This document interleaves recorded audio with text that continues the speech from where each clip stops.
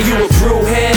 I'm a brewhead. Are you a brewhead? I'm a brewhead. Y'all are brewheads? Yeah, we brewheads. So pour a glass of craft beer, we can do this. Yeah. What's good, y'all? This is C-Certified Brewhead. Tiffany, liquid enthusiast. Welcome to episode 139 of Beer Knowledge, the podcast. We are in the building, and no, this is not a link-up episode. You seeing Tiff? See the link-up? I come for everyone's special, but I come for certain ones. Yeah. I love everyone equally. I know. Okay? I know. But They know. there's just some that I gotta be a part of. So here I am, okay?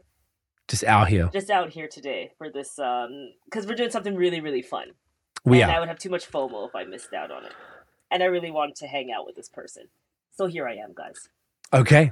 That makes sense. Yeah. I respect it. I'm having suspense here. I'm building suspense for you. You are Yeah. indeed. Yes, Yeah. yes. So you guys might remember we did an episode with Michelle Tam back on. I should have had this before. I looked it up the other day. It was earlier this year. Oh, episode 110. Wow, it even like pre-populates. That's awesome.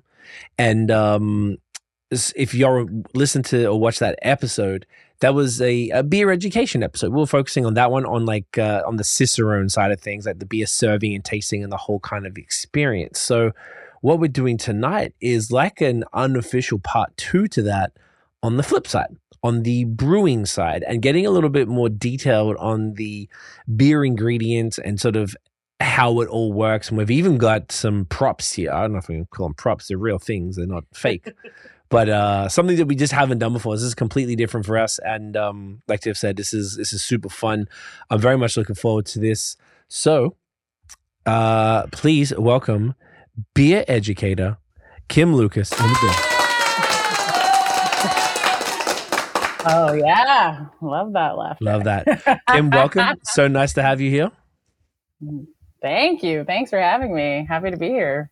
It is a pleasure. Like I was saying, this is very cool. This is something different. We connected recently through someone who we work with in our agency, your closest friend, Ria, who is a gem of a human. So shouts to Ria for making it happen.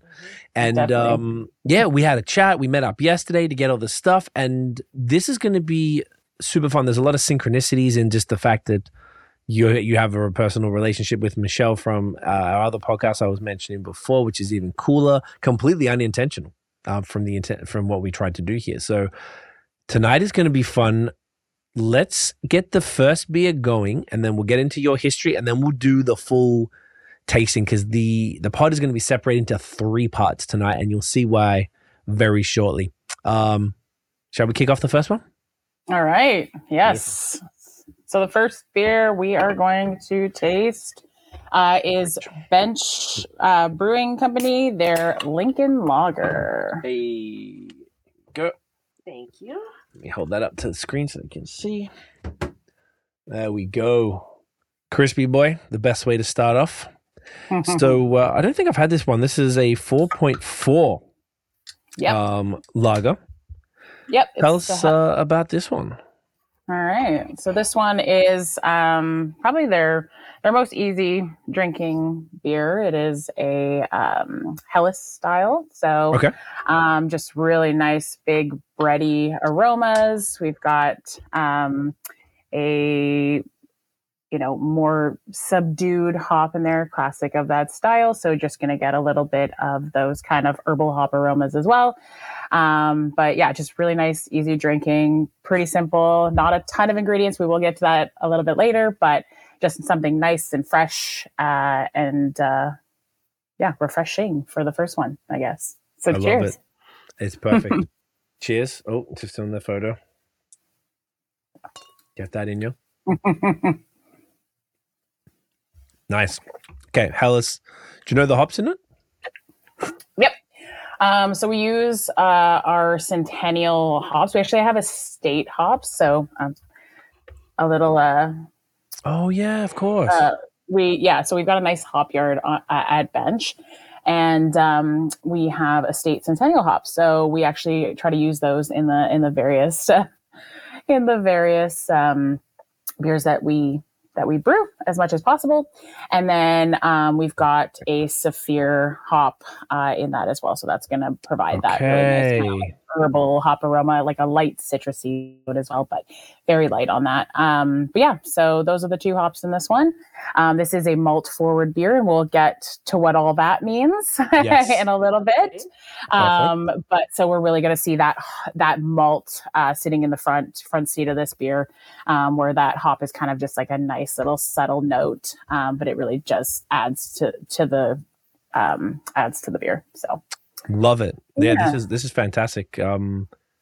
It's perfect for this. So, like we were saying earlier, we're going to break this up into 3 sort of segments: malt, hops, and yeasts. But right before we get into like a more in-depth tasting of this beer, Kim, can you just like break down your personal history in beer, like how you got into beer, the various places that you've worked, all those different things to just sort of give people an understanding of sort of how you got into beer education. Yeah, for sure. I mean, it was quite the ride. I think I have a lot of interests. So I had a science degree from university, and then I did a public relations degree. And then I did event planning for years. That's where I met our mutual friend, Rita. There we go. Yeah. Gotcha. So you started saying event planning. So planning. was in that. Yeah. So we traveled the world actually together, the two of us. So had an epic job, but then met my husband, decided that maybe I want to stick around a little bit more, so not travel as much. So I loved beer. I think I went to high school in Montreal, and like it was Coors Light everywhere. Everyone was drinking Coors Light. You go to any party, it was full of Coors Light, and I was always that one being like, okay, what else can I get from the dépanneur, Yeah. So I'd go and I was the like idiot that was like, oh, we're gonna play beer pong, and I'm gonna bring Fin du Monde, which is like 9%. I can't even remember. Like it's 9. Yeah. I was like, yeah. So I wanted to dabble in different things and try different things at that point. But I don't know if you guys ever heard of like, what was that beer? It was like a beer and like juice. It was like called Tornade. Have you ever like heard of that? It was the most disgusting. I think it was like gray in color. It was disgusting, but I was trying. I was trying to like, try different things, but like the accessibility to like good craft beer was not great for I don't even know how old I was living in a smaller town. So so I had some questionable beer taste, but then moved to Ontario for school, for university and things like that. And then it just became a little bit more accessible to try different things. So started really getting into it. And, more and more that I thought about it, I was like beer is perfect for somebody that has a science background, is into like events and being social and like that PR world and everything. And it kind of just like all fell together for me. So, I did big dreams. I was like, I'm going to open my own brewery, like every person that's like, oh, let's do this and whatever. So, I applied for Niagara College, and for their brewing program, and then, was successful, got in, was super, super jazzed to do that. I'm definitely one of those people that likes to go all in. So I didn't want to just, learn about beer. I was doing my Prud'homme at the time. So I was, I needed to know everything. I needed to know how everything worked. So I went to Niagara College, learned a ton about like the business of beer, making beer, of course, all that fun stuff. So I realized after a lot of my friends had opened their own craft breweries and all the time and money they put into it, I was like, maybe I'll go work for somebody for a while and, get a paycheck. So that was kind of how I started. And while I was in school, I was working in the tap room and in events for Great Lakes Brewery. So started off there, started off with some awesome beers, obviously like solid IPAs, like really great learning environment. So yeah, that was great. I worked there during school, and then I got an offer to work at Junction Brewery. So they had an opening for a brewer. So I obviously was like, let's do this. I had graduated school, so I was ready to jump right in. So I worked for Junction Brewery. What year was that? Ooh, damn, with the years. All right. 2017 or 18, I think it was. Yeah. So okay. I worked, I worked for Junction, and then, so I was brewing on the floor, and then we kind of made, or I kind of pitched an idea of doing, we're doing a lot of contract brewing. So I then took on a job doing, I think I called myself the contract brew liaison. So basically managing all of those, making recipes for certain contract clients, basically all the scheduling and all that stuff, procuring of all the ingredients, all that fun stuff. So did that for a while, and then got us an opportunity at Mill Street Brewery. So then I was at Mill Street for 4 years. And I think I had 4 different jobs in the 4 years. I am definitely one of those people that just wants to learn all the things and learn more and more. So started doing more kind of almost like working in the brew pub system. So still staying in that like kind of craft innovative space. So really just like getting involved with that, doing some more procurement stuff, some admin stuff, some various tasks, and then getting more involved in like the innovation process and like scaling beers up from the brew pub level to like mass production, but like a larger scale production.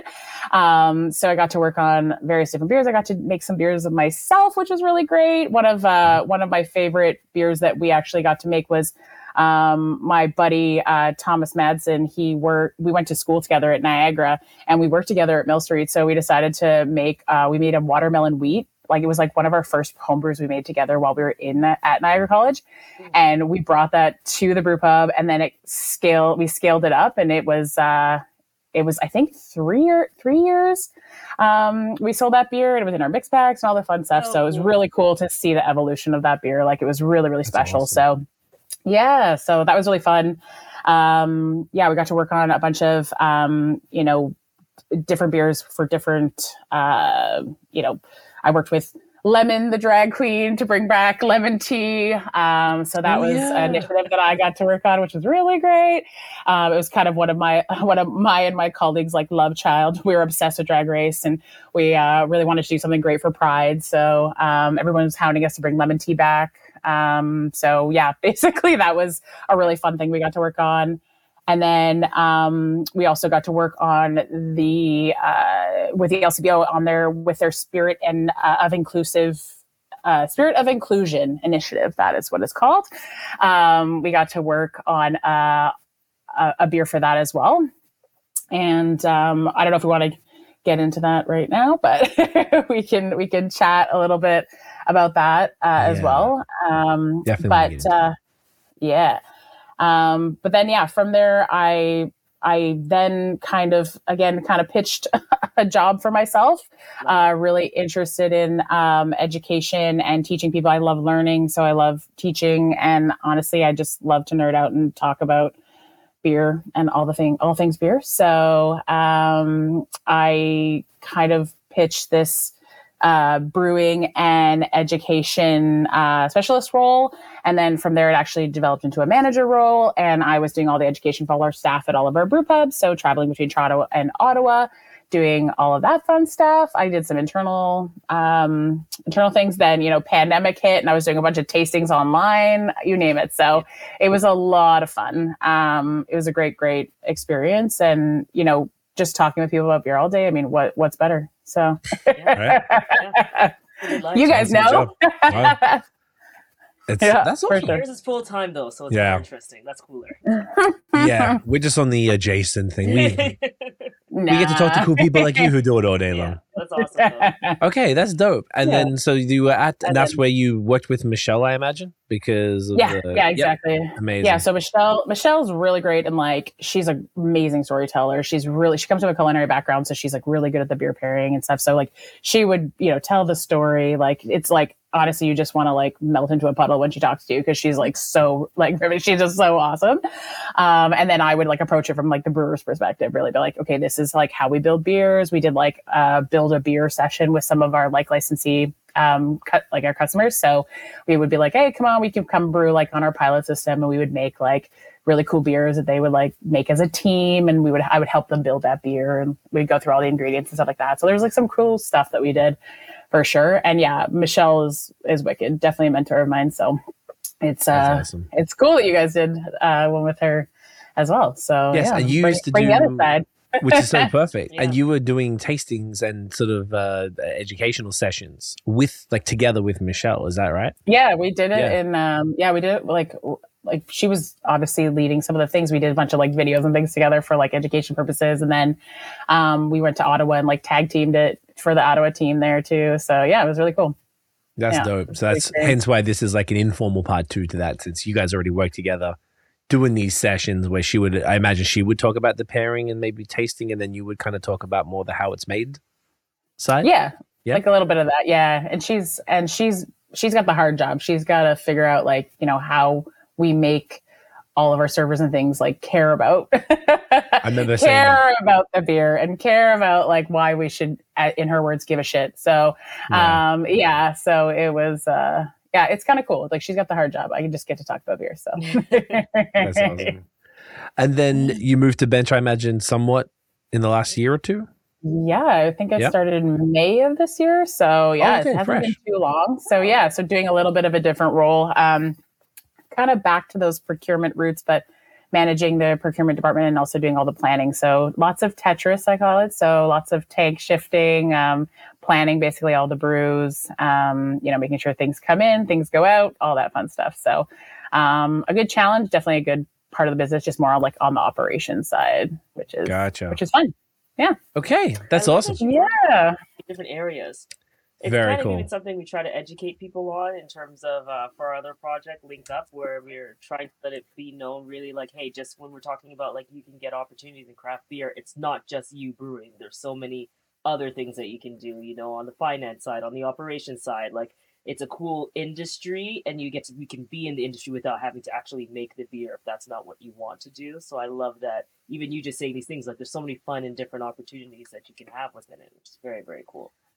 It's so true. Yeah, absolutely. And I'm like, procurement and planning and, if you're organized and things like that, like honestly, a lot of my skills that I had from my, event background are like translatable. Right. So it's kind of crazy. And then, we're always like, I've worked with so many folks. And like, even when I was at Niagara College, a lot of us were in our like second or third careers. So we all have kind of like a base of all these different things that are so translatable into like the brewing industry. So it was just like, you bring, yes, your education of beer, but you also bring all of your other expertise. So like a lot of folks can hopefully feel like they can get into the beer industry, and not feel like it's too like, oh my gosh, I have to have a degree, or oh my gosh, I have to have, education, formal education and things like that. Like I work with a ton of people that learned on the job and things like that. So yeah, I mean, we want more people from all different backgrounds because that's what's going to make us a diverse company, a diverse mindset. If we all just said, yay, it's not going to challenge us. We're not going to make strides. So yeah. It's boring. Exactly. I couldn't agree more. Right. Very important to do that. So I love hearing that, other companies and different people in the industry are, working towards that as well, which is great. So thank you so much for breaking all that down. Now, we didn't really talk about what we're going to do tonight. So you've curated a series of beers and, obviously beer is primarily made up of 4 ingredients, 5 if you want to include cotton candy, I guess, or cheesecake, cereal, donuts, Reese's Pieces, all of that. Highly fun. But if we simplify it down a little bit, malt, hops, yeast, and water. So obviously, we're not doing any water sommeliering this evening. I thought that would be interesting. It would be fascinating. I think that's a hyper niche episode, but I know. Got my tap water here. So there you go. It's important. You got to balance. So obviously, we're drinking a lager. Lagers are malt forward. So the first segment, it would be malt, which is sick. So however you want to go about it, do we need the ingredients? Should we go through a bit more of an in-depth tasting of this beer, or however you want to run it? We're ready. Okay. All right. Well, let's do a tasting of the beer. So make sure our beer doesn't get too warm over here because you want to enjoy your lagers nice and cold. So basically when I run through my tastings, usually I show you how to pour the beer, but I'm sure you guys are experts at that. But yeah, we'll show you on the next one. But very important to pour your beer into a glass. A lot of people don't know, obviously the carbon dioxide is released out of the glass and into your nose, in your olfactory senses. So really helps get those aromas of those beers and the aroma of this lovely beer. Let's take a nice sniff. We are getting a lot of that kind of bready note, bread and kind of crackery note, I would say. You know, this beer itself has some churro, so basically our base malt, and we'll talk a little bit about base malts and all the different kinds of malts as I go through this. We'll actually taste some too. We'll make you snack on some of those goodies I got you. So we've got, of course, that really nice bready note, a little bit of that toasted bread note. There is a little bit of that, a bit toasty. Munich, a little bit of that Munich malt in there too. So a little bit of that kind of like bread crust / a little bit of a toasty, crackery kind of note as well. There's also a little bit of, so there's that Saphir hop that we use. So a little bit of that herbal kind of hop characteristic, maybe a touch of citrus. So you'll get that on the nose as well. Then in terms of smelling techniques, there are a couple different smelling techniques, if you can believe it. We're going to tell you how to smell. So when we do judging and things like that, you know, sometimes you're just doing so much, and you're getting nose blind, or let's say, you know, your beer is really cold, or let's say, you know, it's a very delicate aroma, something like a lager that this is. So what we want to do is we want to make sure that if you are trying to smell the beer for tasting purposes versus drinking purposes, you want to maybe warm it up a little bit so you can release a little bit more of those aromas. CO2 actually, like as beer warms up, CO2, carbon dioxide, does not want to be in beer above a certain degree of temperature, so above 5 degrees Celsius. More CO2 will actually get released from the beer. So as it gets warmer, the more CO2 is going to be released, the more aromas are going to go into your olfactory senses, and you can experience that beer in a better way, because actually 80% of what we perceive as flavor is actually attributed to aroma. So very important. Like if you block your nose, my mom always said this when I was young. She's like, if you don't like it, block your nose and eat it. And I'm like, I mean, fair enough, because you can't taste it as well. So she's a smart lady. So very important to smell as you drink and experience that beer in that full way. Okay. Also really good if you're eating, or if you just don't feel like getting bloated, when you pour that beer into a glass, you're actually releasing a lot of that CO2, getting that aroma, as we said, but you're also releasing it into the atmosphere instead of going directly into your stomach. So this tiny little hole in the can, not much can come out of that little hole. So you're actually just drinking a ton of gas. And if you think about most beers, like 2.7, 2.5 volumes of CO2, that's a ton of gas you're putting into your stomach. So if you're trying to eat at the same time, you won't be able to eat as much. You won't be able to drink as much. And like, especially when I was teaching my staff, it was like, we want our customers to obviously eat and drink a lot, like, right? So in the restaurant business. So, but even at home, you know, you want to enjoy your stuff. You don't want to feel super bloated. So really important to pour it into a glass. So that's always something that I like to state. I know a lot of people know these things already, but always something to reiterate, because it is very important. I feel like I see way too many people drinking out of cans. I'm always telling people, like, get a glass, bro. Yeah. I know. I bust ass on that. Yeah. Just more just like you're doing it in the proper way. It was more just like you kind of experience the beer, I don't think, out of a can. Yeah, you like have to see it too, right? It's like there's something where you need to see it, and like you get all that scent coming to you, and you don't get that. It's like drinking wine out of a bottle. It would be so silly. So it's like except Heineken's, because it's okay. Well, you don't need to see it. Yeah, that's a fair point. Or Coronas. I feel like you're like, I get it. I'm just here to. It's a different intention. Yeah. Yeah, different experience. Yeah. But I did pass over that. You segued it perfectly. So the appearance of the beer is actually very important too. So, you know, when we are pouring into a beer, people, you know, drink with their eyes. So when you see a nice beer across the way and you're like, oh, that's got a nice head on it, looks very attractive, you're going to want to order a beer. Like, that is just very much how we are as human beings. If it doesn't have a head on it, maybe you're thinking it's flat or it's a cider or something like that. So, you know, we do really drink with our eyes. So, you know, if we do take a look at our beer, we're seeing it's, you know, a nice kind of pale yellow, maybe even just a tiny bit like light gold. The clarity should be quite high. It is a lager filtered style.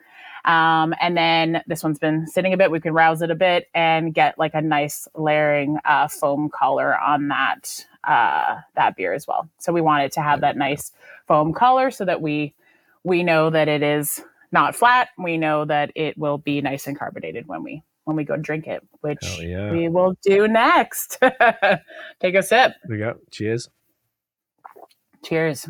And I always say when you're tasting, always taste it and then taste it again.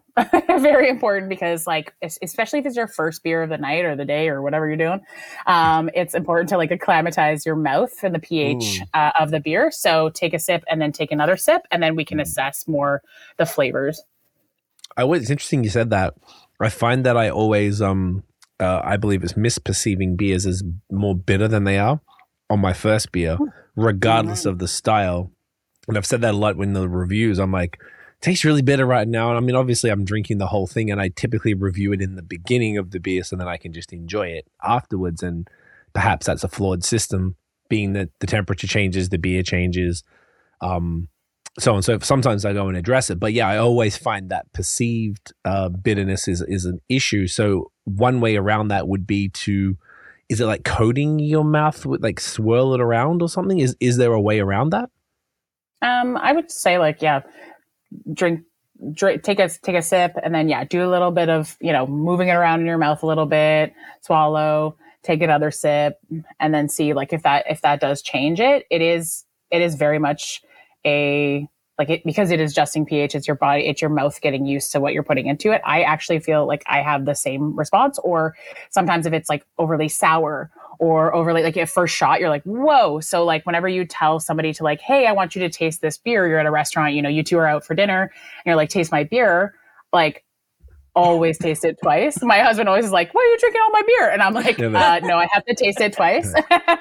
It's important. But really, it is important. And I used to it was so funny because I used to do like homebrew competition things, and we'd have like our little tasting booths and things like that. And all my friends would be like, I'm here, give me your beer. And I was like, absolutely not. Go drink like other beer first and then come to me, because I want you to experience the beer once you've like acclimatized. So, and then you'll get the full perspective. Yeah. Drink other beer, are you saying that like go drink some macro or something like that? Like are you talking like no, I just mean like no? Yeah, I just mean like go drink. Obviously, don't like kill your palate on something crazy. Like go find a lager, or go find something that's like beer pH or whatever. So yeah, just to like start low and slow, and then kind of move into. I always made some funky beers, so it's like go taste something first, and then come taste my like guava goza or like whatever it was that I was like making people drink. So Gotcha. Yeah. Okay, that's cool. Yeah. That's good. That's good to know, because I always kind of thought it was just me a bit. No one had ever really. I guess I haven't done too many of these type of situations. I just always thought, I guess it's just a part of the game. You have the first beer, it's a bit weird, and all the rest of them are. But it's good to know it's actually just a thing. Like it is just a part of it. Yeah. And tasting it twice. I'm going to always pay attention to that, because I think I only do that when I'm like, ooh, I kind of like this. What's happening? And then I taste it twice, maybe. Like if someone says, try it. Yeah. If I like have a beer, then I'll always taste it. I'll drink it twice or sip it twice. But yeah, I think like now when you say like, hey, try this, sometimes which I often do. Like, cool. Yeah. But then I should 100% of the time, that's what you do. Yeah. Actually, unless you're right, unless you really like it. Yesterday when you gave me that stout, I was like, oh, this is nice. That's true. That's true. Yeah. But I like that. That's good to know. Okay. Yeah. And then, so when you are tasting this, there are a couple, you can obviously taste it, swirl around your mouth, do that.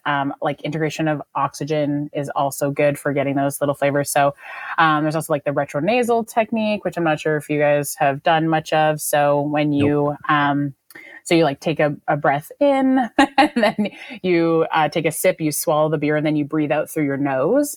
So make sure that you swallow before you breathe out your nose, or else you're going to have a hard time and beer everywhere. So breathe in. Interesting.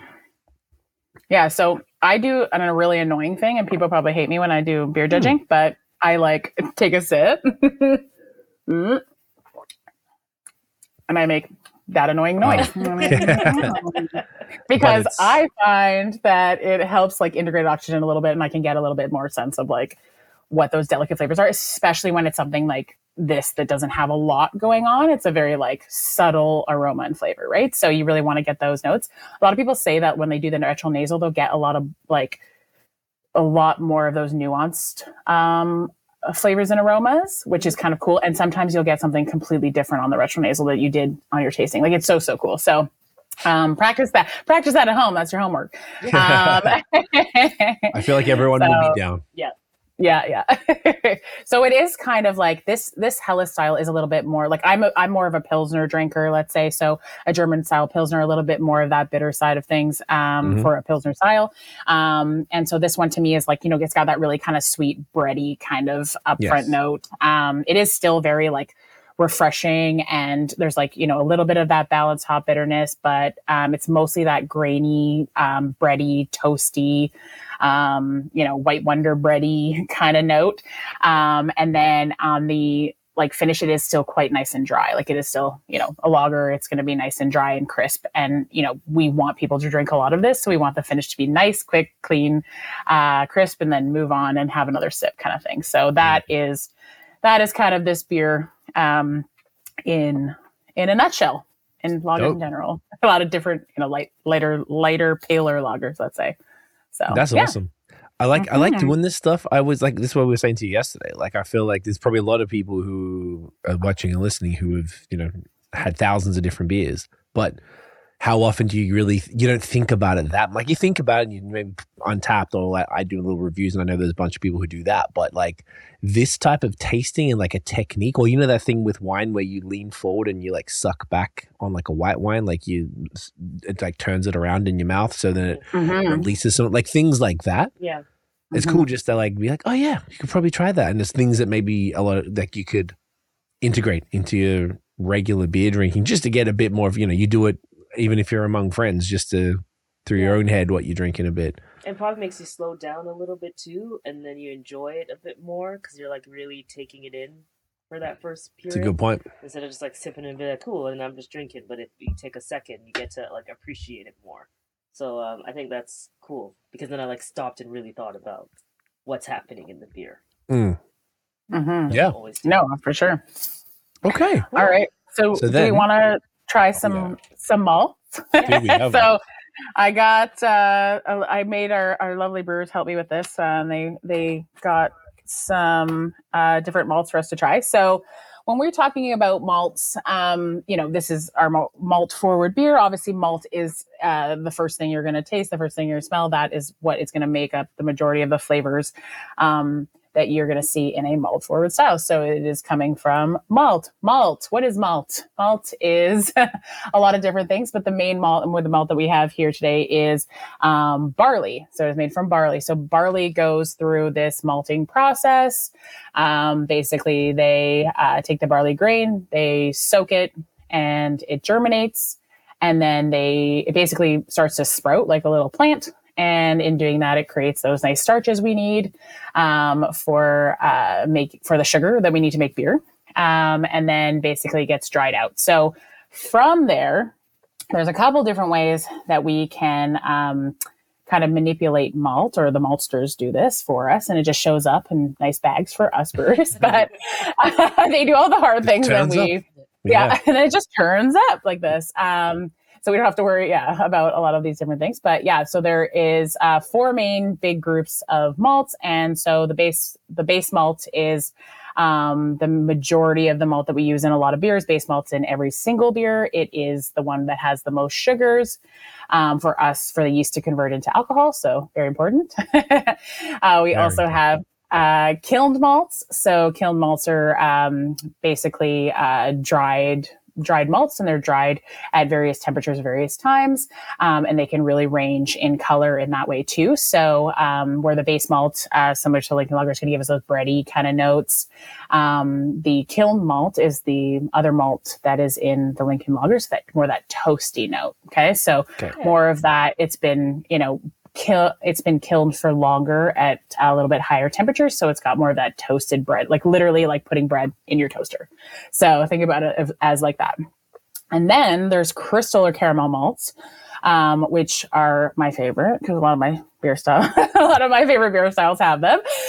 So crystal malts are really cool because you actually like soak it or stew it in water, and then some of that sugar gets extracted and it surrounds the outside of that barley kernel.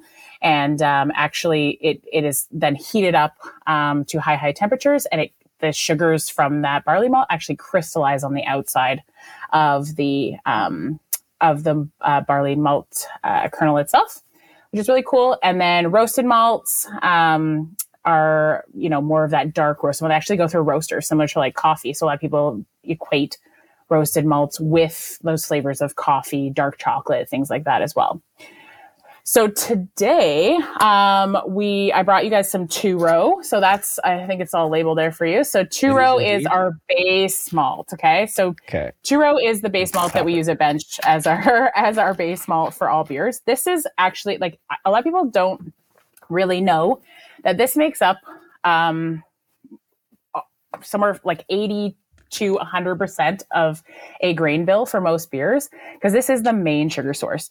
All that it's been done is that it was germinated and then dried, and that's it. Okay, so it hasn't been manipulated in any other way other than basically creating those starches and then dried.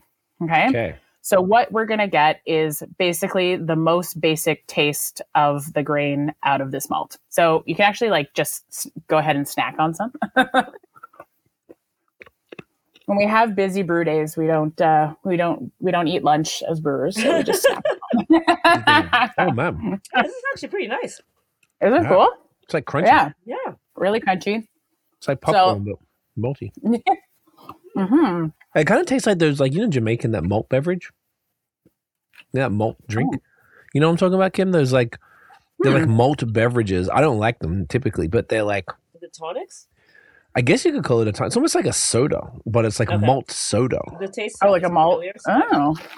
Malt is like malt forward drinks, or just malt drinks in Jamaica are very popular. Yeah. Okay. Yeah. Because you could get like, I remember there was some sort of like a Milo thing, like a Nisk.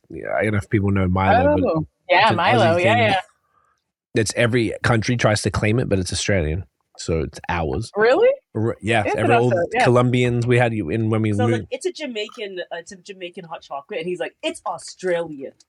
And there's that prove it, and then went to Wikipedia, and I was like, it's Sydney in like 1920 or something. And then we went to school in Montreal with the dude who was from Colombia, and he called it Milo and said it was from Colombia. I'm like, my guy, no. So I remember like there was similar. I grew up in Asia, and I grew up in Malaysia, and I also thought it was Malaysian. Oh, there you go. That's hilarious. That means it's actually kind of cool that they've made a product that every country has sort of adapted to the point where they thought it was theirs. Yeah. I like that's actually really smart if you think of it from marketing. But anyway, I guess my point was there was a similar thing to Milo that I recall. Excuse me, kind of like Ovaltine. Do you have Ovaltine here? Yeah. Oh yeah. I think there was a malted version of Ovaltine. I never liked it as a kid, but I feel like now I really would like it. And you could get malted milkshakes, and they would add some malt stuff. Like if you just went to milkshakes wherever in the 80s and 90s, so like you could get a milk. We drank a lot of milkshakes, and you could get malted versions. So I feel like it was like a common thing, maybe in Commonwealth countries or something, and that would probably include like Malaysia, like around that sort of region, and Caribbean probably. And this is very reminiscent of all of that, because it's probably, my guess, it would probably be these base malts that they would make it from. Yeah, likely. Yeah, that's cool. Yeah, it's actually really good. I love it. Really good snack. I know. What's the calories on it is what I was wondering. Can dogs have barley? I think so, right? Can dogs have barley? Yeah, they can eat. They eat bread and like all that other stuff, right? Like, they can have grains. It's totally fine. Just one. Yeah. Barrington's here. So it's going to give Barrington's in. He wants some snacks. He's yumming it up. Okay, this is honestly, this is like not even just. This is like delicious. Like I really enjoy it. Like this is a great snack. Yeah, I thought I was going to be eating this all night. You can. I was like, I don't know how much to give you, but I'm glad I gave you a bunch. So this is great. Bring it upstairs to the office. So, he's not interested. He's not interested in the bar. Oh, yep. Not a beer. And he's like, "What's this? This isn't liver." Look, Bear. We're having it, buddy. Anyway, sorry, Kim. Yeah, sorry. All good. So basically, what it is very bready notes. So there's like, maybe a little bit of like crackery notes there, but really just pretty simple, really good base for a lot of beers. And it does have that like the most sugar. So definitely something that we want to use for a sugar source for our yeast to make alcohol. Oh yeah. And then churro. Is it worth asking the question before we go to Crystal? I know that there's like the row on a two row. It's something to do with like how many like if you look at like a little kernel of barley or whatever, and it's got little two Mhm. things on the side, and then Mhm. there's like 6-row, which has like a different sugar content, and maybe there's a 4-row or something. Is it worth briefly touching on those things in this segment because 2-row is in that world, or is it better to talk about that after we've gone through the others? No. Yeah. So basically all malt that we use like today, this is all like 2-row malt. So it is that malt that has the 2 rows in the, I don't even know, I can't think of the word, but anyways, there's 2 barley malts per row versus like 6 on a barley, like I'm going to call it a stem because that's where we're going with my brain right now. And and basically a lot of like the difference between like a 6-row and a 2-row is that 2-row has like a lot more starches than a 6-row. 6-row has more enzyme to help break down sugars and things like that. But it really, when you're thinking about like bang for your buck, you want to do obviously more sugar source versus less sugar source, even though there might be a little bit of more enzymes on that. Gotcha. Also, there's a little bit more protein, I think, in the 6-row too. But most malt that we see, and I think it's almost all malt that we see like on a commercial scale is going to be that 2-row variety. Gotcha. We just call, like, people can also call this like pale ale malt. We just call it 2-row because it's like the basic. It's basically like 2-row. So we just call it 2-row. They're all 2-row. At the end of the day, basically. So all 2-row type barley that's been manipulated in different ways. Yeah. So we don't really use 6-row, and I don't know anyone that uses 6-row. So I've heard it once or twice. Like like you always hear about it like in the in like when you're learning about barley and all that fun stuff. Right. But then in reality. I'm sure there's a purpose for it or somebody uses it somewhere, but in terms of like what we use the 2-row. But yeah, so that so the 2-row is basically just plain, just been dried, base for everything, good sugar source. And then, so that's going to give us our bready background. Like all basically beer is liquid bread, as they say, and all those fun things. But so you want to make sure you have that nice base. And then we want to start, like, as we get into different kind of malt forward beers, we want to layer on different flavors. So, we're talking about, that kiln malt. So the Munich malt that's in the Lincoln Lager, just to give it a little bit more complexity, a little bit more of those like toasted bread flavors. We get into the caramels for like more, our amber lagers, our Viennas, our ESBs, things like that. So a darker, more richer caramel. And there's huge ranges in all of these. So kiln malts will go from, really lightly toasted to like really dark toasted. And like that segueing into like our dark roasted malts here. So we have our brown malt. So this is a not a roasted, kilned. It is a kiln malt. Okay. So when you go into the kiln, it goes in, it looks like this when it goes in, it dries up, and then it can end up like this. Okay. So this is basically how like toasted they can get in the kiln space. So if we want to taste the kiln brown, do we ever? See if Barrington wants to. Whoa! Oh damn! What a difference! It's like different, bitter, right? Yeah. Whoa! It's like eating a coffee. Like drying. It's like or like cacao or something. Yeah. Yeah, so it is very toasted. It's like on the brink. It's like when you take this toast out of the toaster, it's like hard as a rock. Oh my god! I know it's a lot. So you can imagine, like, people are always like, "Oh my gosh!" Like when you make a brown ale, like this is the only malt you use, right? And you're like, no, you use a ton of this delicious malt, and then you put only a little bit of a bunch of the 2-row, and then you only put a little bit of the up to 20% max of the brown, right? So you're not going to layer a bunch of that because you guys, I love your reaction because it's perfect, right? Like, whoa, what the heck? You know what I mean? So malt we're looking for. there's not as much extract in this because it's been manipulated, because it's been kilned. Like there's not as much of those readily available sugars. Mhm. And then it's going to change the color of the beer, the flavor, and the aroma. So there's a lot of different things that this is going to provide. So if you're going to make a brown ale, brown malt.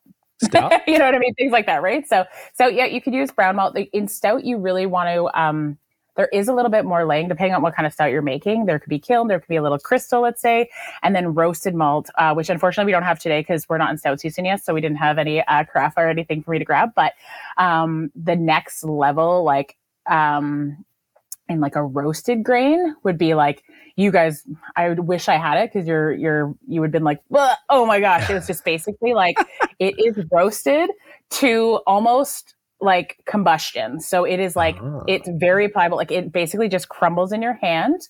And then when you taste it, it's like very, like it's eating like a coffee bean kind of thing. So it's like very stringent, very roasted. But there's like obviously like a scale of that too. So we have like light chocolate malt, and then we've got like all the way to like the really dark stuff, like carafa and things like that. So there's a scale in all of these different things. And it's so crazy because we say like, okay, there's, 4 ingredients in beer.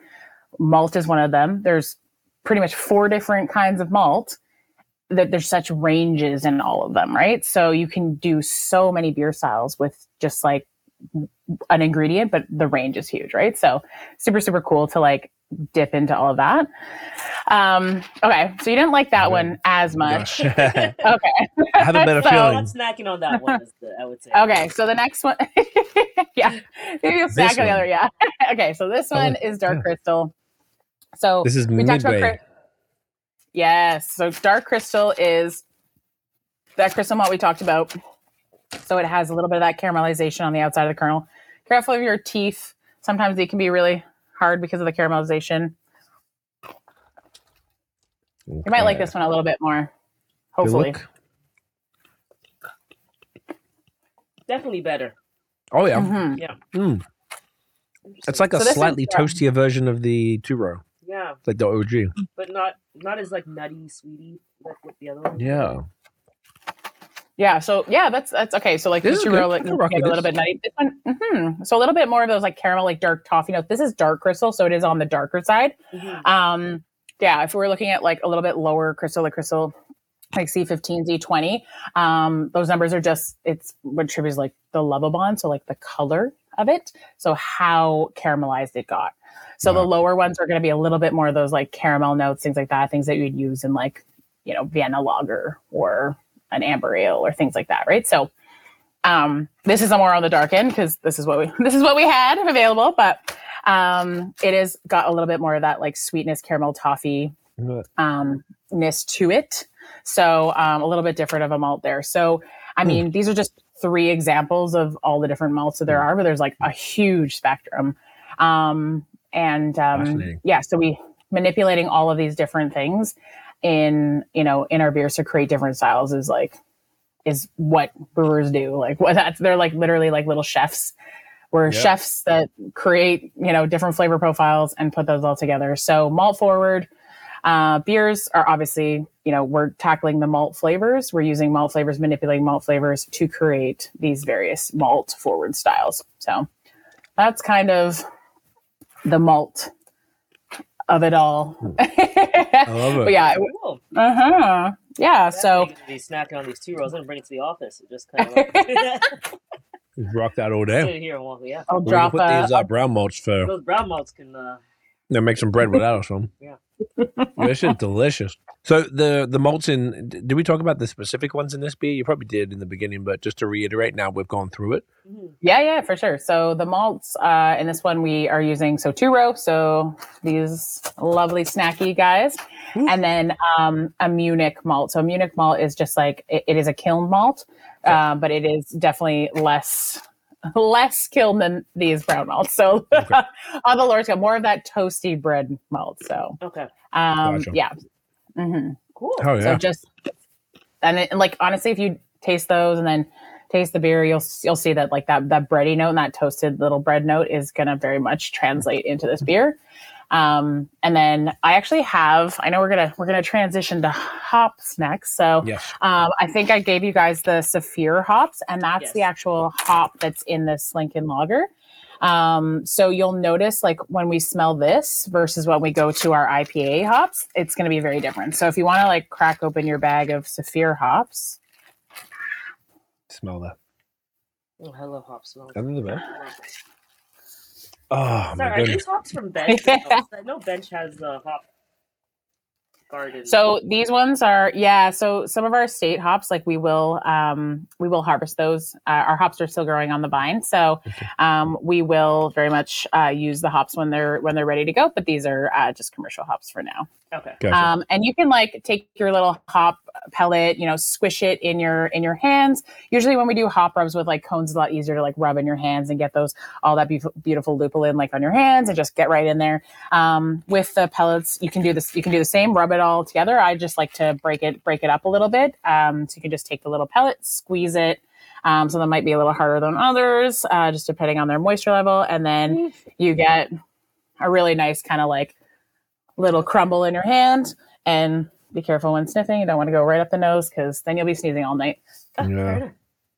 But yeah, so you'll notice that it's like very subtle of a smell, right? Yeah, so like it's not I'm sure crazy. you've smelled like a bunch of different things, and we will smell some really way more aromatic hops. So this one's going to be a lot subtle because it is a malt forward beer. So we do not want the hops to overtake the beautiful malt flavors. So we're going to just add this. It's a Hallertau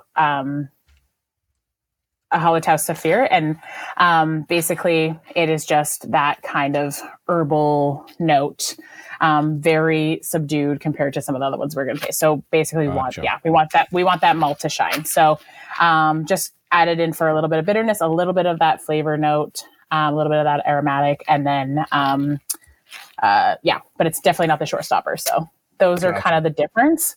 So we have we have various different kinds of hops, and we can kind of roll into the hops right now if that if you guys fancy. We can also pour our hop beer if you fancy on something else. I don't know how far you are with your lager. You're all good.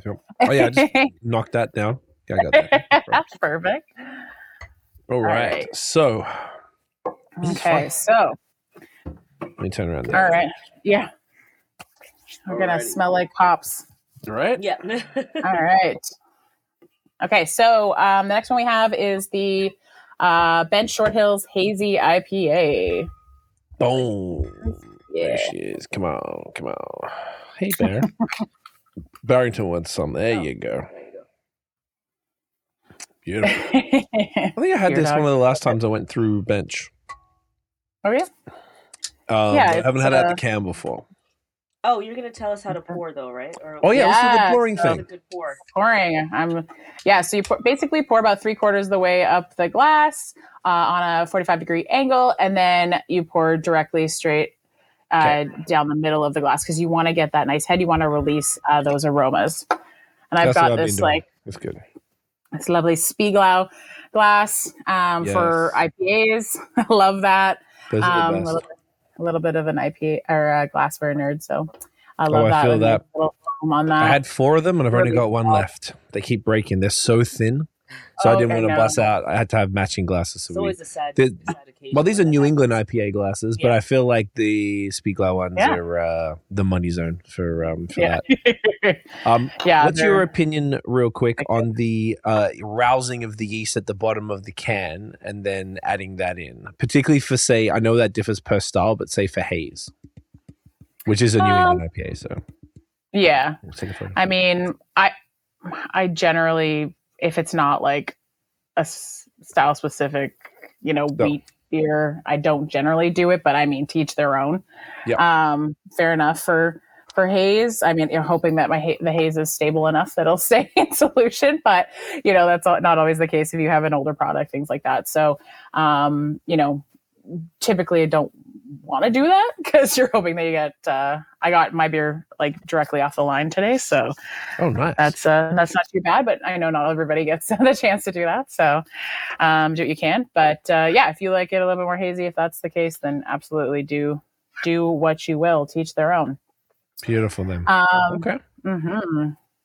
All right. So so this is more of that like hazy New England style, obviously. Hops are just there's such a vast like array of hops. Like people say, "Oh, I don't like a hoppy beer," and like that makes me cringe every time because I'm like, "What does that mean? Like, what kind of hops don't you like?" Things like that. Especially when people say like, "I don't really like an IPA," so and that hurts a little bit because there are so many different kinds, right? So because they are wrong. That's right. So They need I really like. Yeah, they just need. No, absolutely, and like it's IPA day today.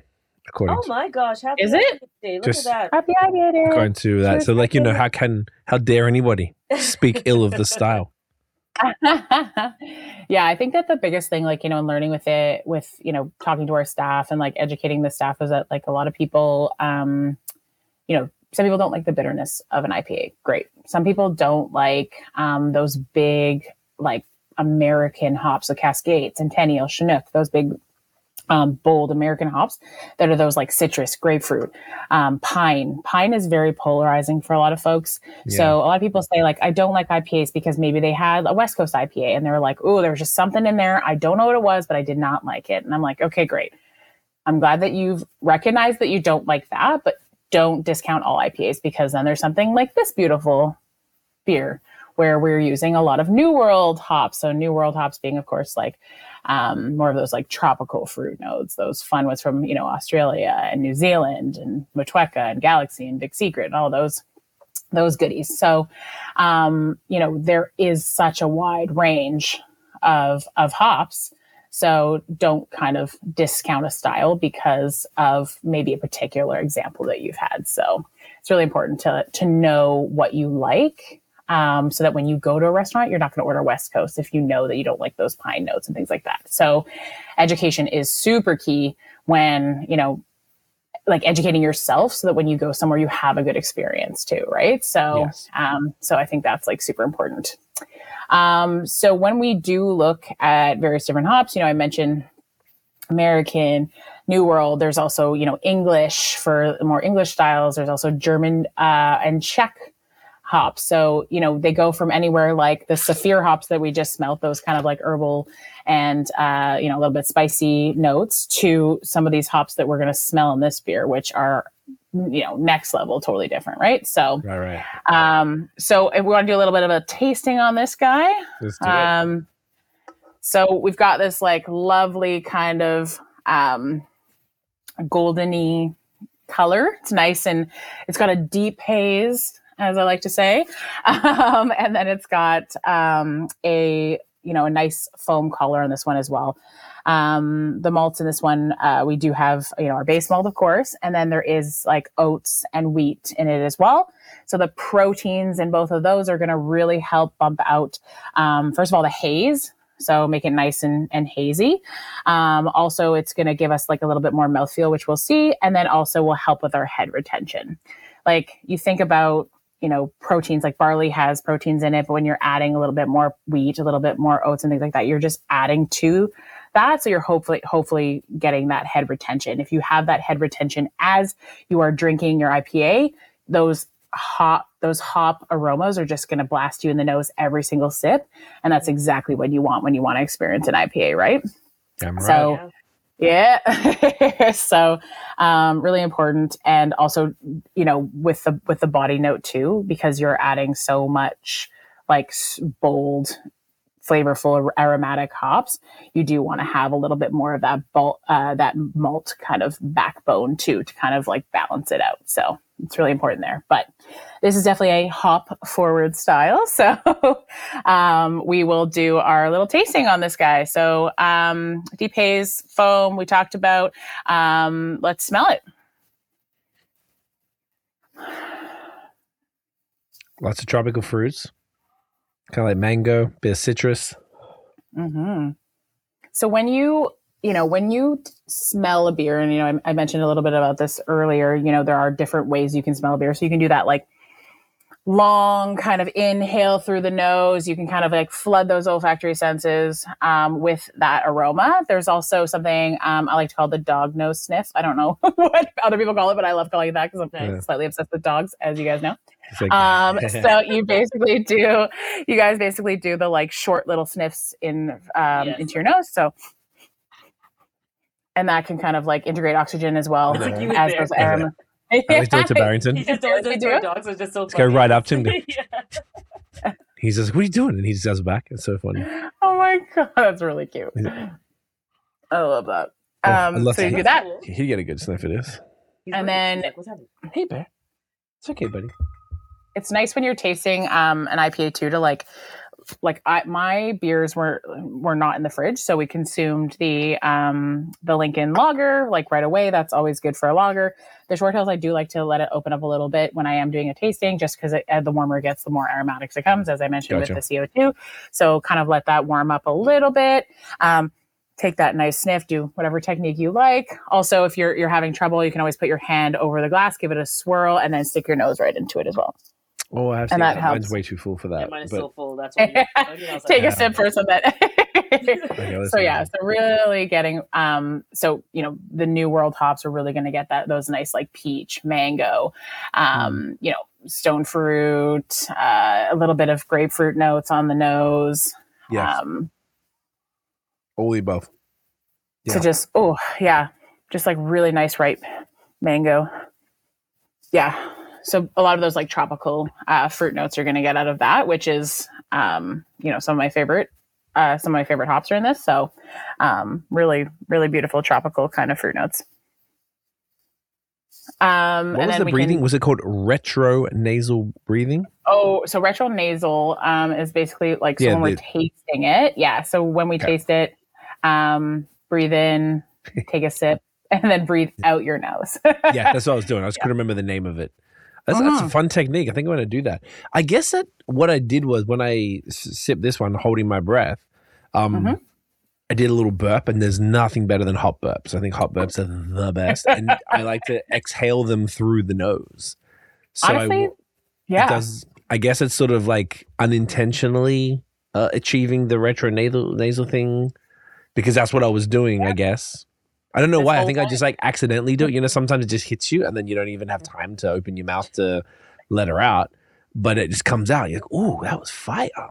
Like, but now it's technically like a technique. You can definitely you can just, Maybe I'll try to. Yeah. You guys have to be able to do it on command. I'm like, that's what you have to work on. That's next level. Yeah. Hilarious. Oh, this is money. Yeah, this is great. Yeah, this is really good. Yeah. So so a lot of those similar flavors when we have our sip and we burp it out our nose or whatever you're gonna do. I'm gonna try every time.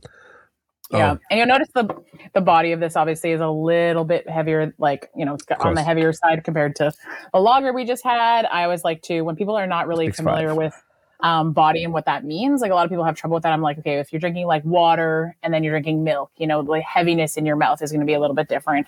I do tell people to go back to the lager and taste the lager, and then I usually start with the lager and then go back to the IPA and like get a feel of how that feels in your mouth, literally mouth feel, how it feels in your mouth.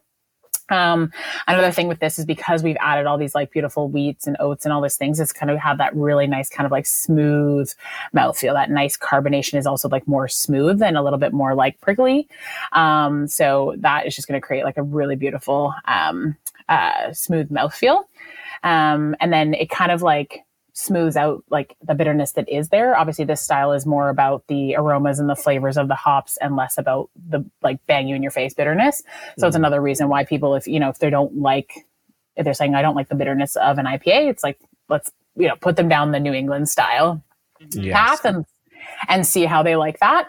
And then if it's still too much, then maybe like go down to a session New England and then, try to take them down a path like that. I think, when we're doing our education for staff and like, when we are, thinking about how we want our customers to experience our brand, it's super important for them to have a really good experience, for them to be knowledgeable. So like, we have everyone from like somebody who's never tasted beer before to, cicerones and things coming in and, wanting to ask detailed questions.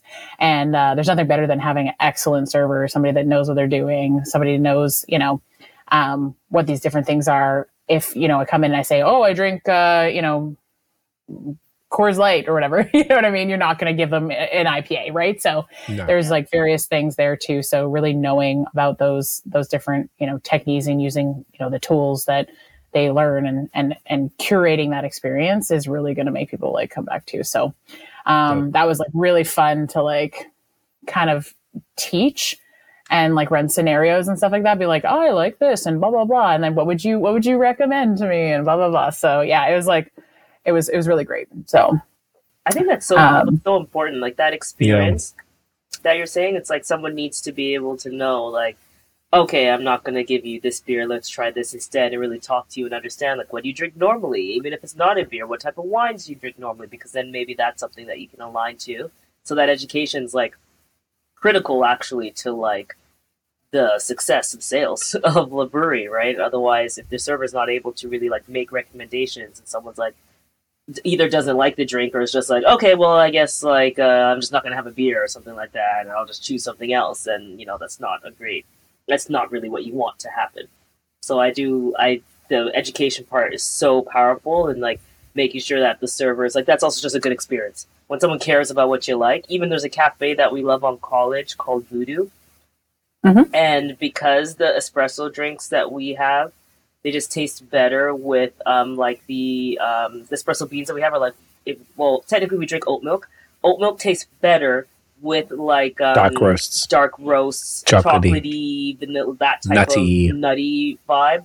And whenever you have it with something that's like more floral or fruity, it just doesn't have the mix. And I love like Voodoo will always be like, all right, what's the blend? What's the coffee roast that you want? Or like, what are the beans that you want? And we had another cafe called Cafe and Gamba in Montreal. And just depending on what milk you were having, they just immediately were like, okay, this is like the bean that you need to have with this. Like, it's just like taking that extra step to really appreciate what makes the most sense for the customer. And I love that. I think it's super important. 100%. It's like customization almost in some ways. Yeah. It's like, it's awesome. And everyone loves customization. Think about like when you're little and you're like, ooh, I got the keychain with my name on it. You know what I mean? You find your name, you go through the thing. Like, you know what I mean? People love when things are tailored to them, right? Like that's just special and you have a great experience. We both have keychains with our names on it. There you go. See? Our friend's like 7-year-old daughter's business, and we're like, we're all getting keychains and stuff like that. I love that. But that's awesome. Yeah. I love that so much. What was I going to ask? Sorry, did we talk about the malt in this one? Was it from the beginning. Because you said base malt. Yeah.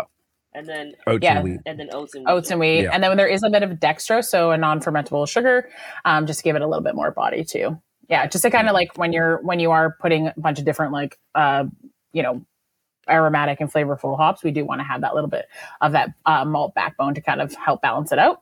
So we can actually like go to our hops that are in this from your little baggies. Yeah. So we do add so Centennial is a big of our bittering hops. So we do have Centennial in this one as well as our bittering hop, Beanie Boil. And then at Whirlpool we add in Azaka. And that's just because it really brings out a lot of that kind of like fruity, juicy kind of notes when we add it in the Whirlpool. Wasn't there an Azaka, or did I miss? Azaka? Yeah, did you get Azaka? Yeah, there she is. You got it? Yep. Perfect. I knew it was there somewhere. Here all right. So yeah, you can get a sniff in the bag. Which one should we sniff first?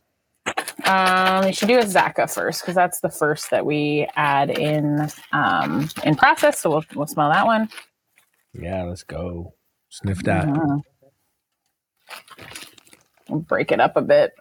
Oh yeah. Definitely more fragrant than the Sophia. And the Sophia, right? Like it's so I didn't crazy. realize Sophia was that kind of vibe. I thought it was kind of like like this.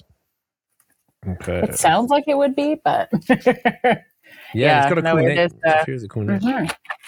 Yeah, so if you think about like the melange of Azaka, Amarilla, and Fiddle, you like, go ahead and like sniff some of the other ones.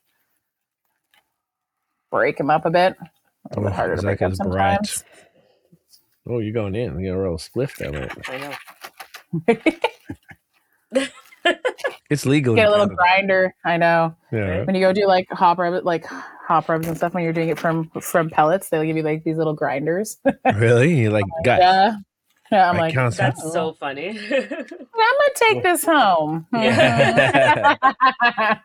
That's amazing. Hilarious. Yeah. So we've got like a bunch of awesome like various hops that are gonna give us like a What's up, ton of Citra? different aromas. So we do dry hop with the Citra and the Amarillo. So like really what we're looking for here is we're looking, I get like this kind of canned kind of like off the beer, like a lot of translates into like a canned pineapple, like mango-y, citrus, peachy, stone fruit vibe from all of these different things. And like, yes, you can smell hops. And you're like, okay, I get a sense of what this is about, but then, where you use it in the process too can really make a difference. So, as Zaka, they say like, if you use it in the whirlpool, it's going to give you more of those like fruity, juicy fruity notes. Hey. And then with our Citra and Amarillo dry hop, really trying to like bring out all this melange of those like kind of tropically citrusy, stone fruity kind of notes all together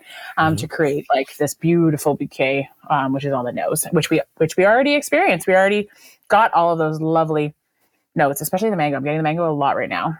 Yeah. So yeah.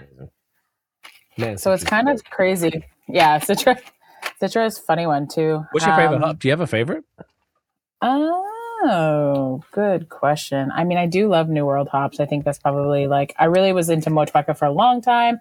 Oh, I like so Galaxy. Yeah, Galaxy's a little patchy. Dude, like Troy from I know. Badlands was saying, there was like a whole bunch of like bad Galaxy batches that kind of ruined Yeah. those for a bit. So I feel like Galaxy Yeah. was incredible, and then something happened, and I feel like I heard the story and I forgot what it was, but something specific happened to Galaxy to make it. It was like just inconsistent or something.